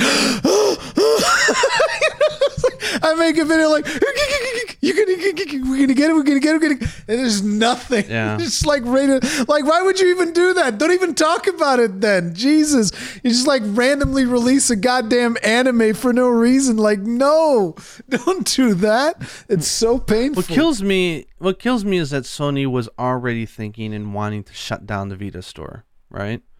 And they didn't release Soul Sacrifice Delta physically in the West. They did in Hong Kong, though. There was an English version, so you might actually be able to pick up a physical version of the English from Hong Kong. I believe I read online that they had an English version. But the thing is, like, once they kill that, this game is gone. Absolutely dead. It's gone forever. Yeah. And that's wrong because this game is so good. And it's just like, oh. And then they'll it's so frustrating because... And then if there's like a Dragon's Dogma, I love as well, but at least if there's like a ROM of it or something, Sony will probably be like, well, no, guys got to shut that down. It's like, come on, dude. Game preservation is something that is not taken remotely as seriously as it should. I agree. There's just, oh man. And then I was just looking at the Delta website because I was going to do a video. Then I realized it's pointless because no one ever played Soul Sacrifice. So they don't know the difference. Yeah. But I was just like looking at the Japanese website and they're listing out the changes from Soul Sacrifice 1 to Delta. And it's like, this is not just a G rank release. This is a remake. Like the amount of things that they added is just, you can tell they really went into player feedback and they're like, okay, we get a second chance at this. Let's make it even better and let's add in tons of stuff. And it's just a huge list of over 100 different changes. You can basically feel the passion on it. It's insane. And apparently NPCs only had 3 offerings, not 6 back in the original. Yes. That's crazy. Now they have 6. So like they really do act like other players now. Not only they only had 3, but they were pretty useless. And in the original, the NPCs were not good. Yeah, because now you can, as you level up your trust with them, they go all the way up to gold. Yeah. Gold rarity spells. And the original, I don't know if they even leveled up that much. I don't even remember if there was a level up system in the original. What I remember you couldn't give them offerings apparently. Yeah, what I remember from the original was like I played with them for a little bit, and then when you got to like the harder quests, they would just die. You just go up into a quest and it's like slap dead. Apparently, I guess in the original, so I have a list here. I want to ask you about these and see if you remember them, because I'm looking at things that the original did that seemed like they were a little miss, and they fixed it in Delta. And I'm hoping that this segment will, one, give me some interesting insight into your first playthrough of the game, and second, convince anybody who's played the first game or dibbled in it a little bit and it's like, it wasn't for me. Maybe they were like, okay, if they fix that, I think maybe I can get into it. I'll try Delta. So they said, one, overall, they improved the graphics engine. I don't know how different that is. I think that's questionable. It's a Vita game. Like, even if there's that many differences, I could barely tell. I mean, I think one of the things that I did notice was performance was better. Performance was definitely better. Yeah, so the improved animations for player characters, that everything happens so fast, maybe you didn't realize. The ability to remap buttons is apparently there and it wasn't there before. I use the default ones. They're fine. So yeah, I like the default. So I didn't realize this because I use this a lot, but apparently the in-game encyclopedia of all the spells has a reverse lookup function, right? Like if I say, okay, I need this healing item, I can press it and it will give me a list of all three or four quests that have it. And then I could just jump into the quest. Apparently, that was not in the original game. I want to say it was. I want to say there was something. These were all listed on the official website, so I'm assuming. I want to say that there was something that let you know where. Well, maybe didn't let you jump into it. It might have not let you jump into it, but it would tell you like, hey, you can get this spell over here. I think that was a thing. Because I remember criticizing my friend that was trying to get me into Monster Hunter, and I remember that was one of the criticisms that I had for Monster Hunter was like, dude, I have to like go to like an external website to figure out where things drop. Like, see, why don't they do it like Soul Sacrifice where everything's in this book? It's way better. That's probably where they got the idea too. True. So I can't imagine playing the original. There was no Grim. No, Sanctuary was by default harder because you couldn't restore your offerings. Yep. So that feels like a huge structural change to the game. I mean, why couldn't you? You could, and then you de-level. Apparently, you restore them through sacrifice, and then you de-level. Oh yeah, but you still had to sacrifice in order to restore your spells. Yeah. But then you would de-level, and then you'd keep leveling up. It'd be fine. It's just you feel dirty. You're like, oh no, I'm sacrificing something. Come on. You'd sacrifice, and then you'd de-level. Then you'd de-level the red to keep raising blue. It'd be fine. Like, I'm sacrificing stuff now, and I think it's okay because I'm doing it for completion reasons. Yeah. But my original playthrough, I think I had like 2 kills. That was it. Like, I'm looking at my kill count right now. I've got 1,628 saves and only 163 kills. So yeah, it's 10-1 for me. But that'll go up as I collect all the other spells. So obviously you're a big fan of Grim, right? Yes. So like Sanctuary has like the blitz ones where you fly into an enemy and you hit them, and it also has the spears, and it also has the blood spells where you use your blood to either spray like it's like a blaster, or you use it to have like claws or a sword, and it's just unlimited, but you lose health as you use it.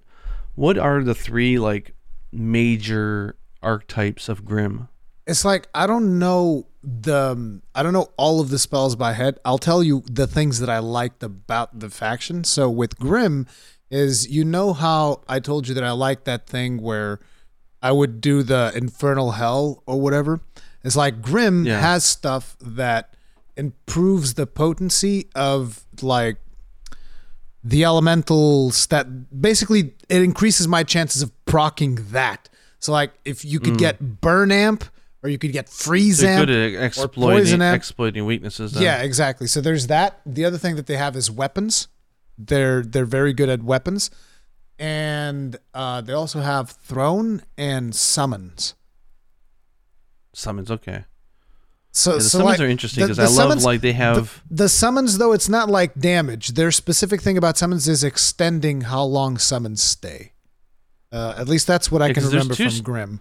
Yeah, there's 2 types of summons, and I haven't done the other one yet. I want to try it out later today. But one is like there's like the golems, and it's funny because they have physics. So like if you can get a boss into a corner, yeah, they're like because they're really aggressive, and then you summon a huge fire golem in front of them, they can't escape, and the golem is just pounding them to death. It's hilarious.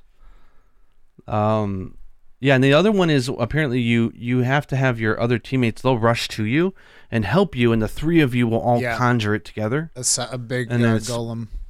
I don't know how that will work with the NPCs. I don't know if they're very cooperative with that stuff. I imagine they come straight to your aid, because whenever I do anything, they come straight away to me. Like, it's priority number 1. I don't know. But they're more loyal than humans would be. Where it'd be like, I ain't going over there. I'm over here. I'm breaking something.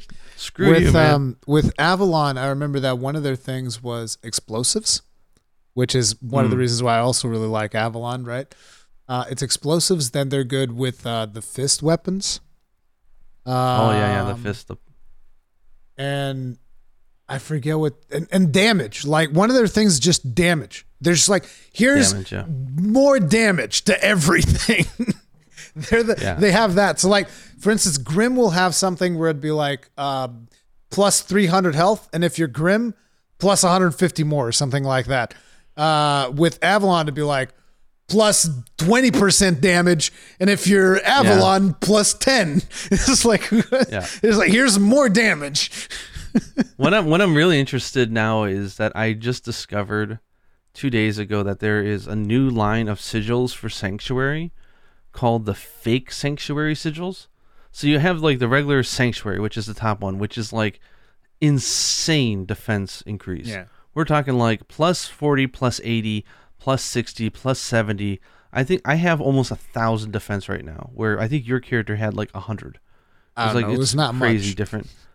It's a lot. I could just sit there and like eat a sandwich and not die. Yeah.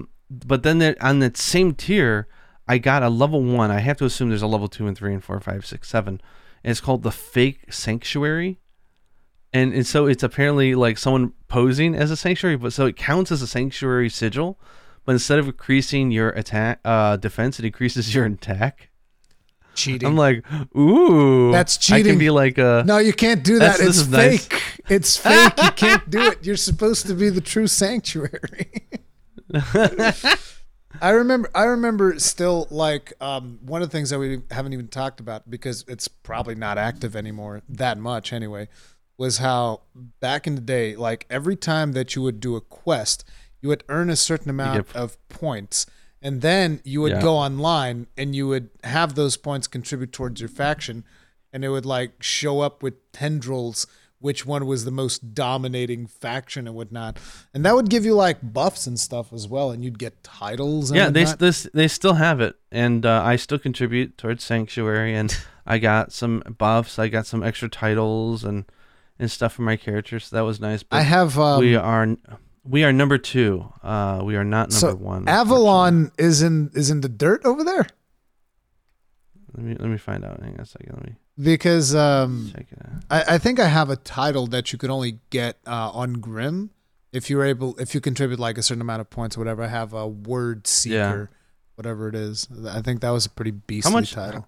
How much do you think you contributed? So I got my high level rank for Sanctuary title. I got for contributing 4,000 points. I think I'm pretty close to that. Like you're kind of making me want to go and check, but that would involve a lot of me just like getting up and taking apart HMIs and whatnot. We're not doing that during the podcast. No. I'm trying to figure out where that was. Oh, it was in the shop page that you go and you check. Yep. Yeah, I don't know how the Western version works, but the game when you buy it now still comes with the online play ticket included already. Yeah. So I don't have PlayStation Plus or anything, so I could still get the internet functions here, and I'm fine. Yeah, you don't need PlayStation Plus for Vita. That's probably why they're trying to close down that store. They're like, no, you guys aren't paying PlayStation Plus. Screw that. Using our servers for free.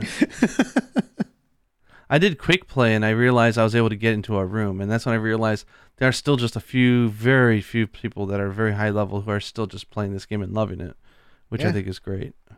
Because the game is just that good. That's the thing. It's just a damn shame. How bad are we getting our asses kicked? I think Grim was just wiping the floor with everybody.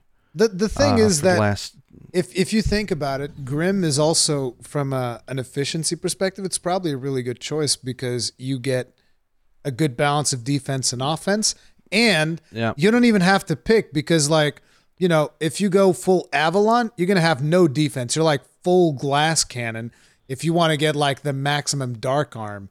And if you want to get the maximum light arm, you're going to have like almost no offense, and you have to offset that by using those Apple things that you're doing. Whereas with Grim, it's like, hey, I'm half and half, and I have access to everything. Wow. So this week, because it's weekly, and you can get some rewards and stuff like that just from participating, by just submitting your numbers, so to say. Yeah. So right now, Avalon has the lead for this week. Yeah, it's interesting. When there's and not Sanctuary that many people, there's not that many people.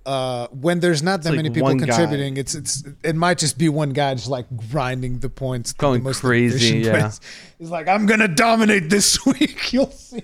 Yeah. So apparently, the original game did not give you generic rewards that were specific to your faction, which I find really bizarre. Generic rewards that were specific? What do you mean generic rewards? Like, for example, no matter what quest I do, it could be the most easiest quest in the world, like a treasure hunt quest or something stupid. I will always get a reward of that rank. For example, a spear. I will get a random ice spear, a thunder spear, something that has to do with Sanctuary. It was completely random. Yeah. Oh, gosh. I didn't even know that changed. I thought that was still the case. No, it's very specific, because if you want to just triple star your stuff, just go grab a blank page, or get far enough in the game to generate a, not a red star, but like a high rank, like a level 8 or something, 8 or 9 treasure hunt. Because the treasure hunt, all you do is just use the vision and you look for the little orbs and you pick them up. You don't have to fight anything. just quick complete that, and boom, you'll get gold, whatever it is for your faction, over and over again. You can easily triple star them, just 1 hour of playing. Apparently, they completely redid the trophy system, so trophies didn't carry over, and everyone started over. Yeah. Obviously, the Endless Dungeon Alice was added. They added new moves for existing monsters. They added in a bunch of new monsters. Apparently, cursed parts were not a thing in the first game. So there's like breakable cursed parts in this game where they're a different color. And there were also breakable parts in the first game. Yeah, breakable parts, but there's also cursed parts as well. I mean, the breakable parts... Sometimes they don't. Really? I always heard they don't cursed overlap. Parts. I think there were the main cursed thing parts is you want to break all the cursed parts is the big reward. Yeah. But the breaking parts is more about getting more rewards. I could swear that I remember the message cursed. I still have not been able to do a counter to a boss. Have you? Yes. Boss counters is like... if you're able to interrupt like a boss attack with a strong enough spell. Yeah. The reason I've done them probably more than you is because you're doing spears and I was doing like mortars and flowers shooting projectiles and Yeah, so apparently it seems like there was scaling for difficulty back in the day where you can play as one player and it'd be easier than with 3 players. And they fixed that so that it's always balanced to 3 now, because I think they just did an overhaul on the NPC system overall to make it just say, look, you're always going to be 3 people. They're going to be good. It's probably because I was not aware that there was a scaling system, so I would just bring in the NPCs and they were useless. So I assume if a lot of players were doing what I was doing, it would actually make the game a lot harder for everybody. Yeah. And now they're not useless. They're great. I love the NPCs. Yeah. Also, I don't know if you've gotten this far, but there's actually like a frenzy system in the game as well. There's the violent versions of monsters that you can randomly get a violent version, and they're like really hard. They're like super aggressive. They're really fun. I don't remember getting that. Obviously, lots of new types of spells, better hit detection, basic stuff you would expect. New combinations. I don't remember the flower that I said being in the other one. The little they added in a bunch of types. Also, like not every spell had like hold down the button to do something different, so they made that more of a universal mechanic apparently.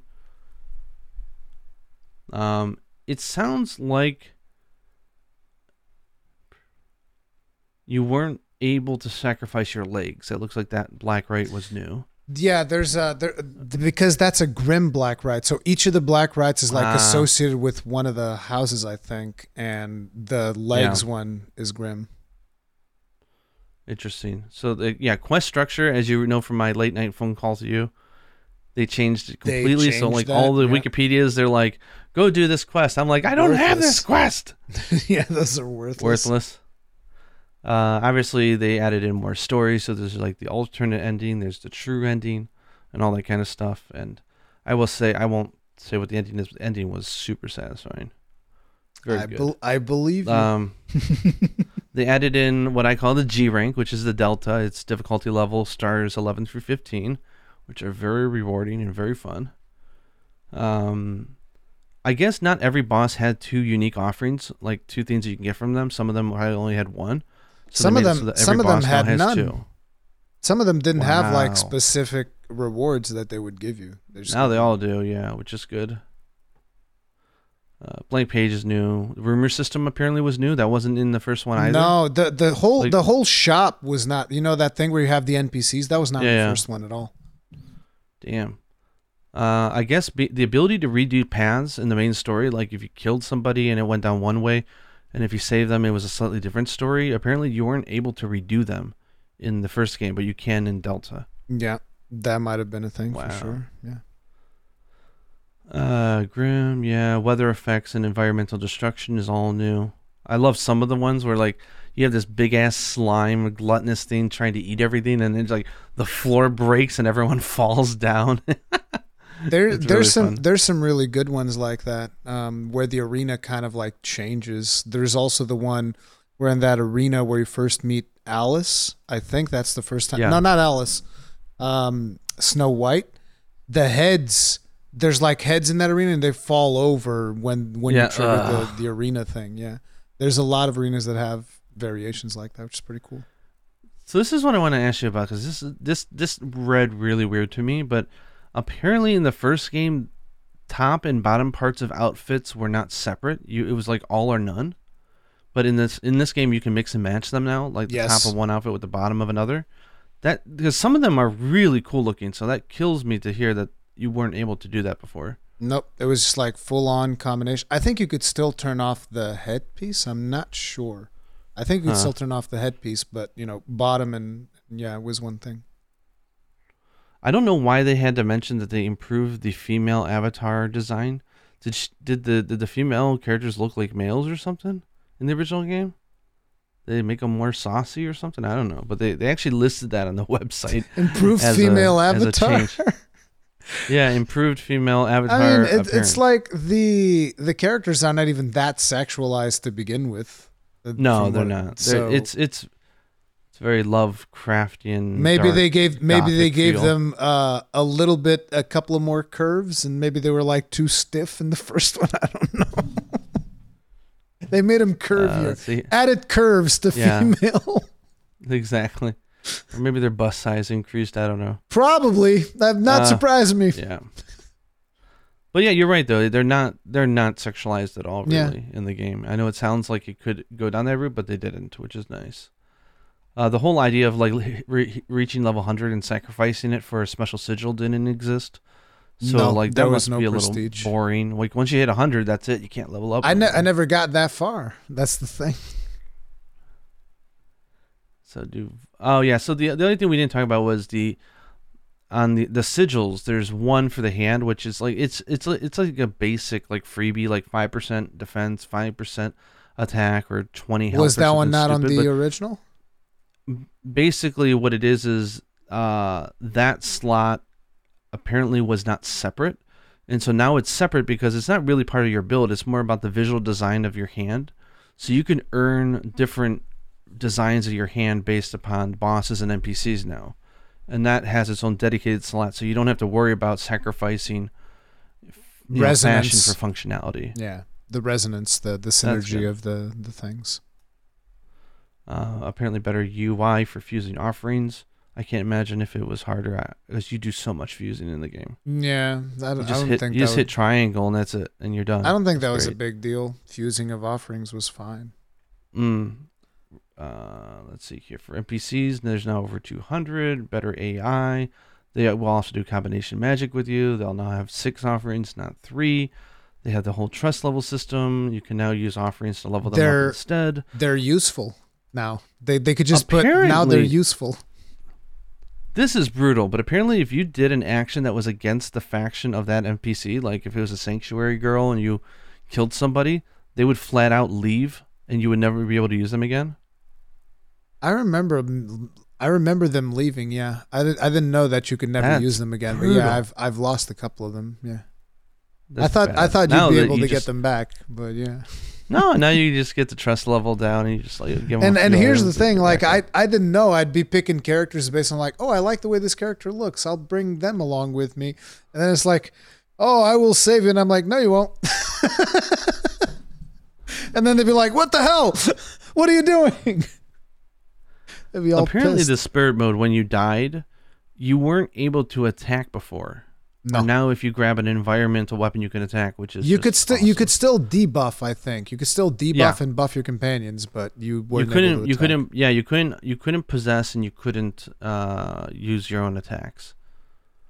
For online, apparently they improved texture. I wouldn't know because I don't play online, but they had like a bunch of customization options, new songs, new rumors. There's a testing room actually if you want to test out. Yep.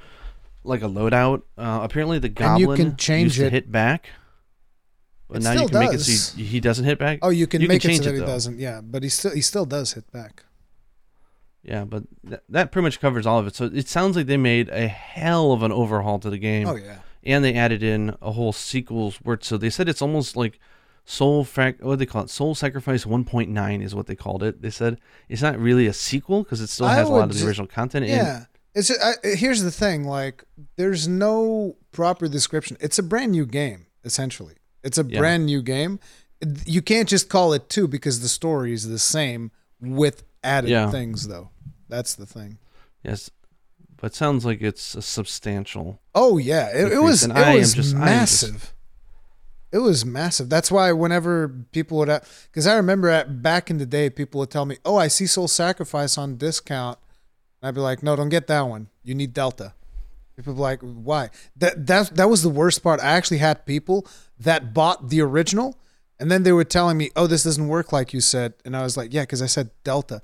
There's even someone that recently, also because those people that have been buying the game because we were talking about it.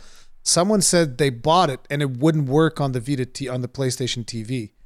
Said, "Oh, I bought this game, but it doesn't work on the PlayStation TV." And I'm like, "No, Delta works 100%. It should, yeah. I know it does." I actually still, I don't know. Maybe they were running into HDCP issues. I don't know. But I still think that the original did as well, but I'm not 100% sure if the original did or not. It might not because it has touch functionality. That's the problem. That's the thing that keeps them from doing PlayStation. Actually, no, I think the original does not work on PlayStation TV now that I think about it because of the touch functionality. It has a lot of touch stuff. Like you even said yourself, like just basic things. Like, for instance, the rubbing of the eye. You weren't able to do it by pressing a button on the original. Oh, wow. You had to actually touch it, if I remember correctly. But you can press L2, R2 to simulate a touch. You can do what? Like, for example, for doing like a sacrifice, you can hold down L2 and R2 to simulate a touch. And it's the same as holding down on the screen. L2 and R2? How the hell? Oh. So, yeah, because it comes with the controller. If you hold down these, it'll simulate a touch. So if you want to sacrifice your spline or something, you can do that on the PlayStation TV even without touch. But the thing was, I don't think they did that for the first one. They didn't put those things in place. Because like I remember something about the first one. There was something about the first one in the PlayStation TV, so it might have not worked. Yeah. Yeah, well, yeah, sorry guys, but yeah, just make sure you get the Delta one. Blame Sony for that mess up. Hopefully you get a refund or something, but like, you got to go for Delta. Delta, yeah. And you don't. Honestly, I prefer it on the Vita more than I do the PlayStation TV, only for the fact that I like to play it in bed. You know where I'd prefer really it? I'd prefer it on the Switch. That's where I'd prefer it. Oh yeah. Oh my God, would it be good on the Switch, dude? Gosh. Yeah. Yeah, I don't see any lag or anything on the PlayStation TV, which is nice. No, it's fine. I'm able to record. If you do try though to put it through like an Elgato or something, like we were saying, it does have the HDMI protection, so it will not work out of the box if you try it like that. Yeah. So you will have to do some internet sleuthing in order to get that to work. But honestly, I think it's such a good game that it's worth if you can afford it, and it's whatever. Like if you can get a used Vita or if you have a Vita, I would check it out. I love the game to death, and to hear me promoting a game that is owned by Sony, I must really like it. Yeah, it's just one of those things. Like I still can't believe that what we have right now is probably all that we're ever going to have of Soul Sacrifice.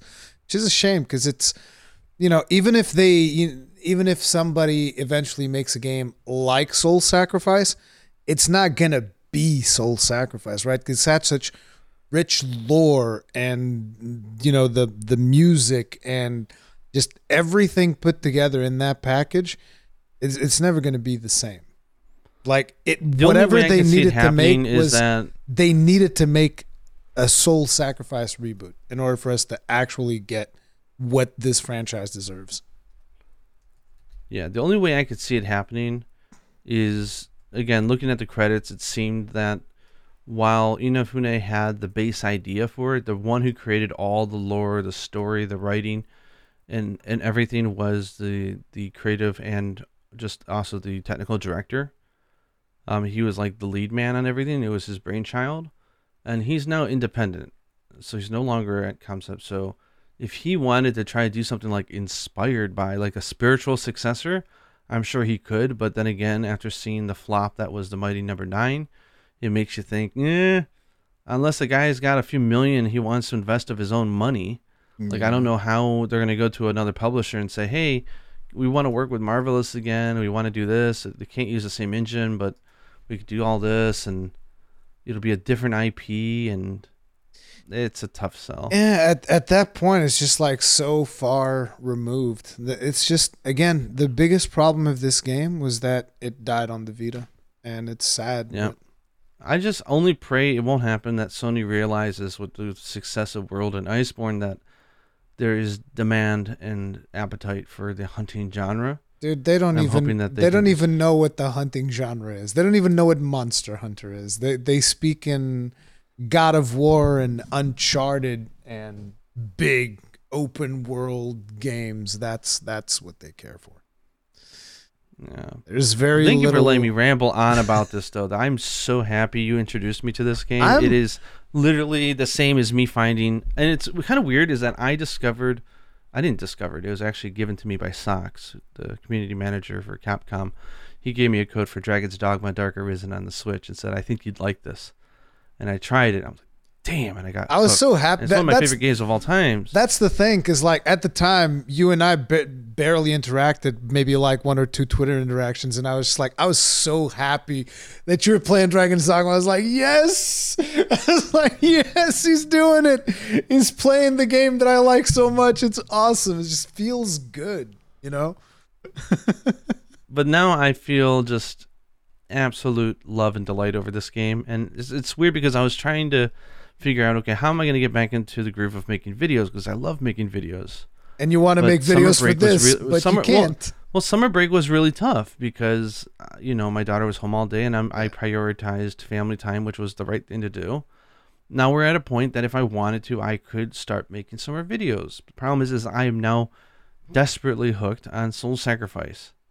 Yeah, but and it's not just that. It's like, even if you were to start, right now making, I don't know, Rise videos or something like that, it's like the algorithm's going to punish you. You know how it is. It probably is already punishing you. They already do. Yeah, they don't think I exist. So yeah, exactly.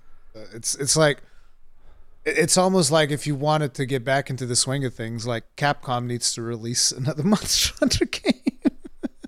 They do. Or some news from TGS, whatever. Who knows? Yeah, I don't have any high hopes. I mean, it's Tokyo Game Show. I don't ever expect anything out of Tokyo Game Show.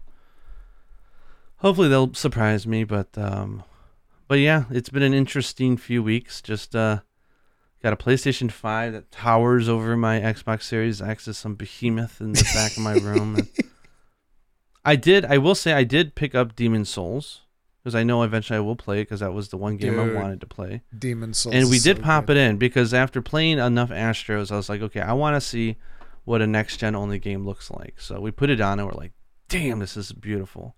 It's really pretty. Bluepoint. So Yuna was watching me. Yuna was having a really good time with me reading the messages left by other players. She really likes that.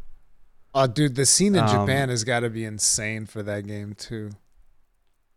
It's funny. So she had a kick seeing me. I could not get past the Guardian on the other end of the bridge, and then I finally beat him, and then I died in the next room.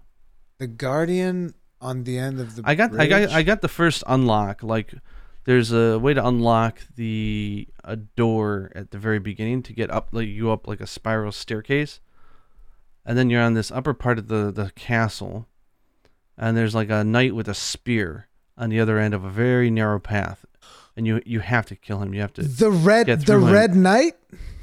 Yeah, and I killed him, but then I died in the next room. Was I supposed to go there? Wait, you died in the next room? What next room? Yeah, or the next enemy afterwards. I can't remember if I backtracked or what, but you probably backtracked. Yeah. It's like, listen, that guy, you're not supposed to kill him at that point in the game. Well, being able to throw fire at stuff can do a lot of good stuff. Not that stopped me before, but yeah. Yeah. Anyway, but listen, I need to get some sleep. I think we've talked long enough. You need to get some sleep. Like, I could keep talking about Soul Sacrifice for ages. I think we did a good job of going over everything. And I hope people find it interesting. Here's what I have to say, guys. Here's what you got to do. Okay, you got to make this specific episode of the podcast be popular as hell. You got to smash the like button. You got to tell all your friends to come watch. Well, maybe not watch because they'll not want to watch, but you got to tell them to come here and hit the like button too. If they have YouTube most watched Premium, episode. yeah. If they have like YouTube Premium, download it because that counts as like a full watch. But it's like what I'm saying is like we would need something that would be like a catalyst if there was to be like some kind of hope for Soul Sacrifice. Not that I believe that could ever happen, but this episode, if you want to give me a Christmas present, or if you wanted to pay me back and say thank you for years of Monster videos or whatever, retweet and share this video. I love Soul Sacrifice that much right now that I want other people. It's the same as Dragon's Dogma. I want people to try it if they have the ability to. It's that good. So that would be the wonderful gift for me if you were to do that. So it'd be amazing, but it's like I'm not holding out hope. I've been fighting this battle for 7 years or however long the game's been out. And it's like I keep bringing it up. I never let it go. I'm like, Soul Sacrifice, though, man. Oh, never let it go, man. And I never will. I'll never let it go. Soul Sacrifice is that good. Well, you got a big win with me, so I'm very happy you kept it up. Okay, guys, that's going to be it for today's episode. Hopefully, you guys enjoyed it. We'll see you guys in the next one. As per usual, all things Gaijin in the description. Stay strong, stay safe, and safe instead of sacrifice.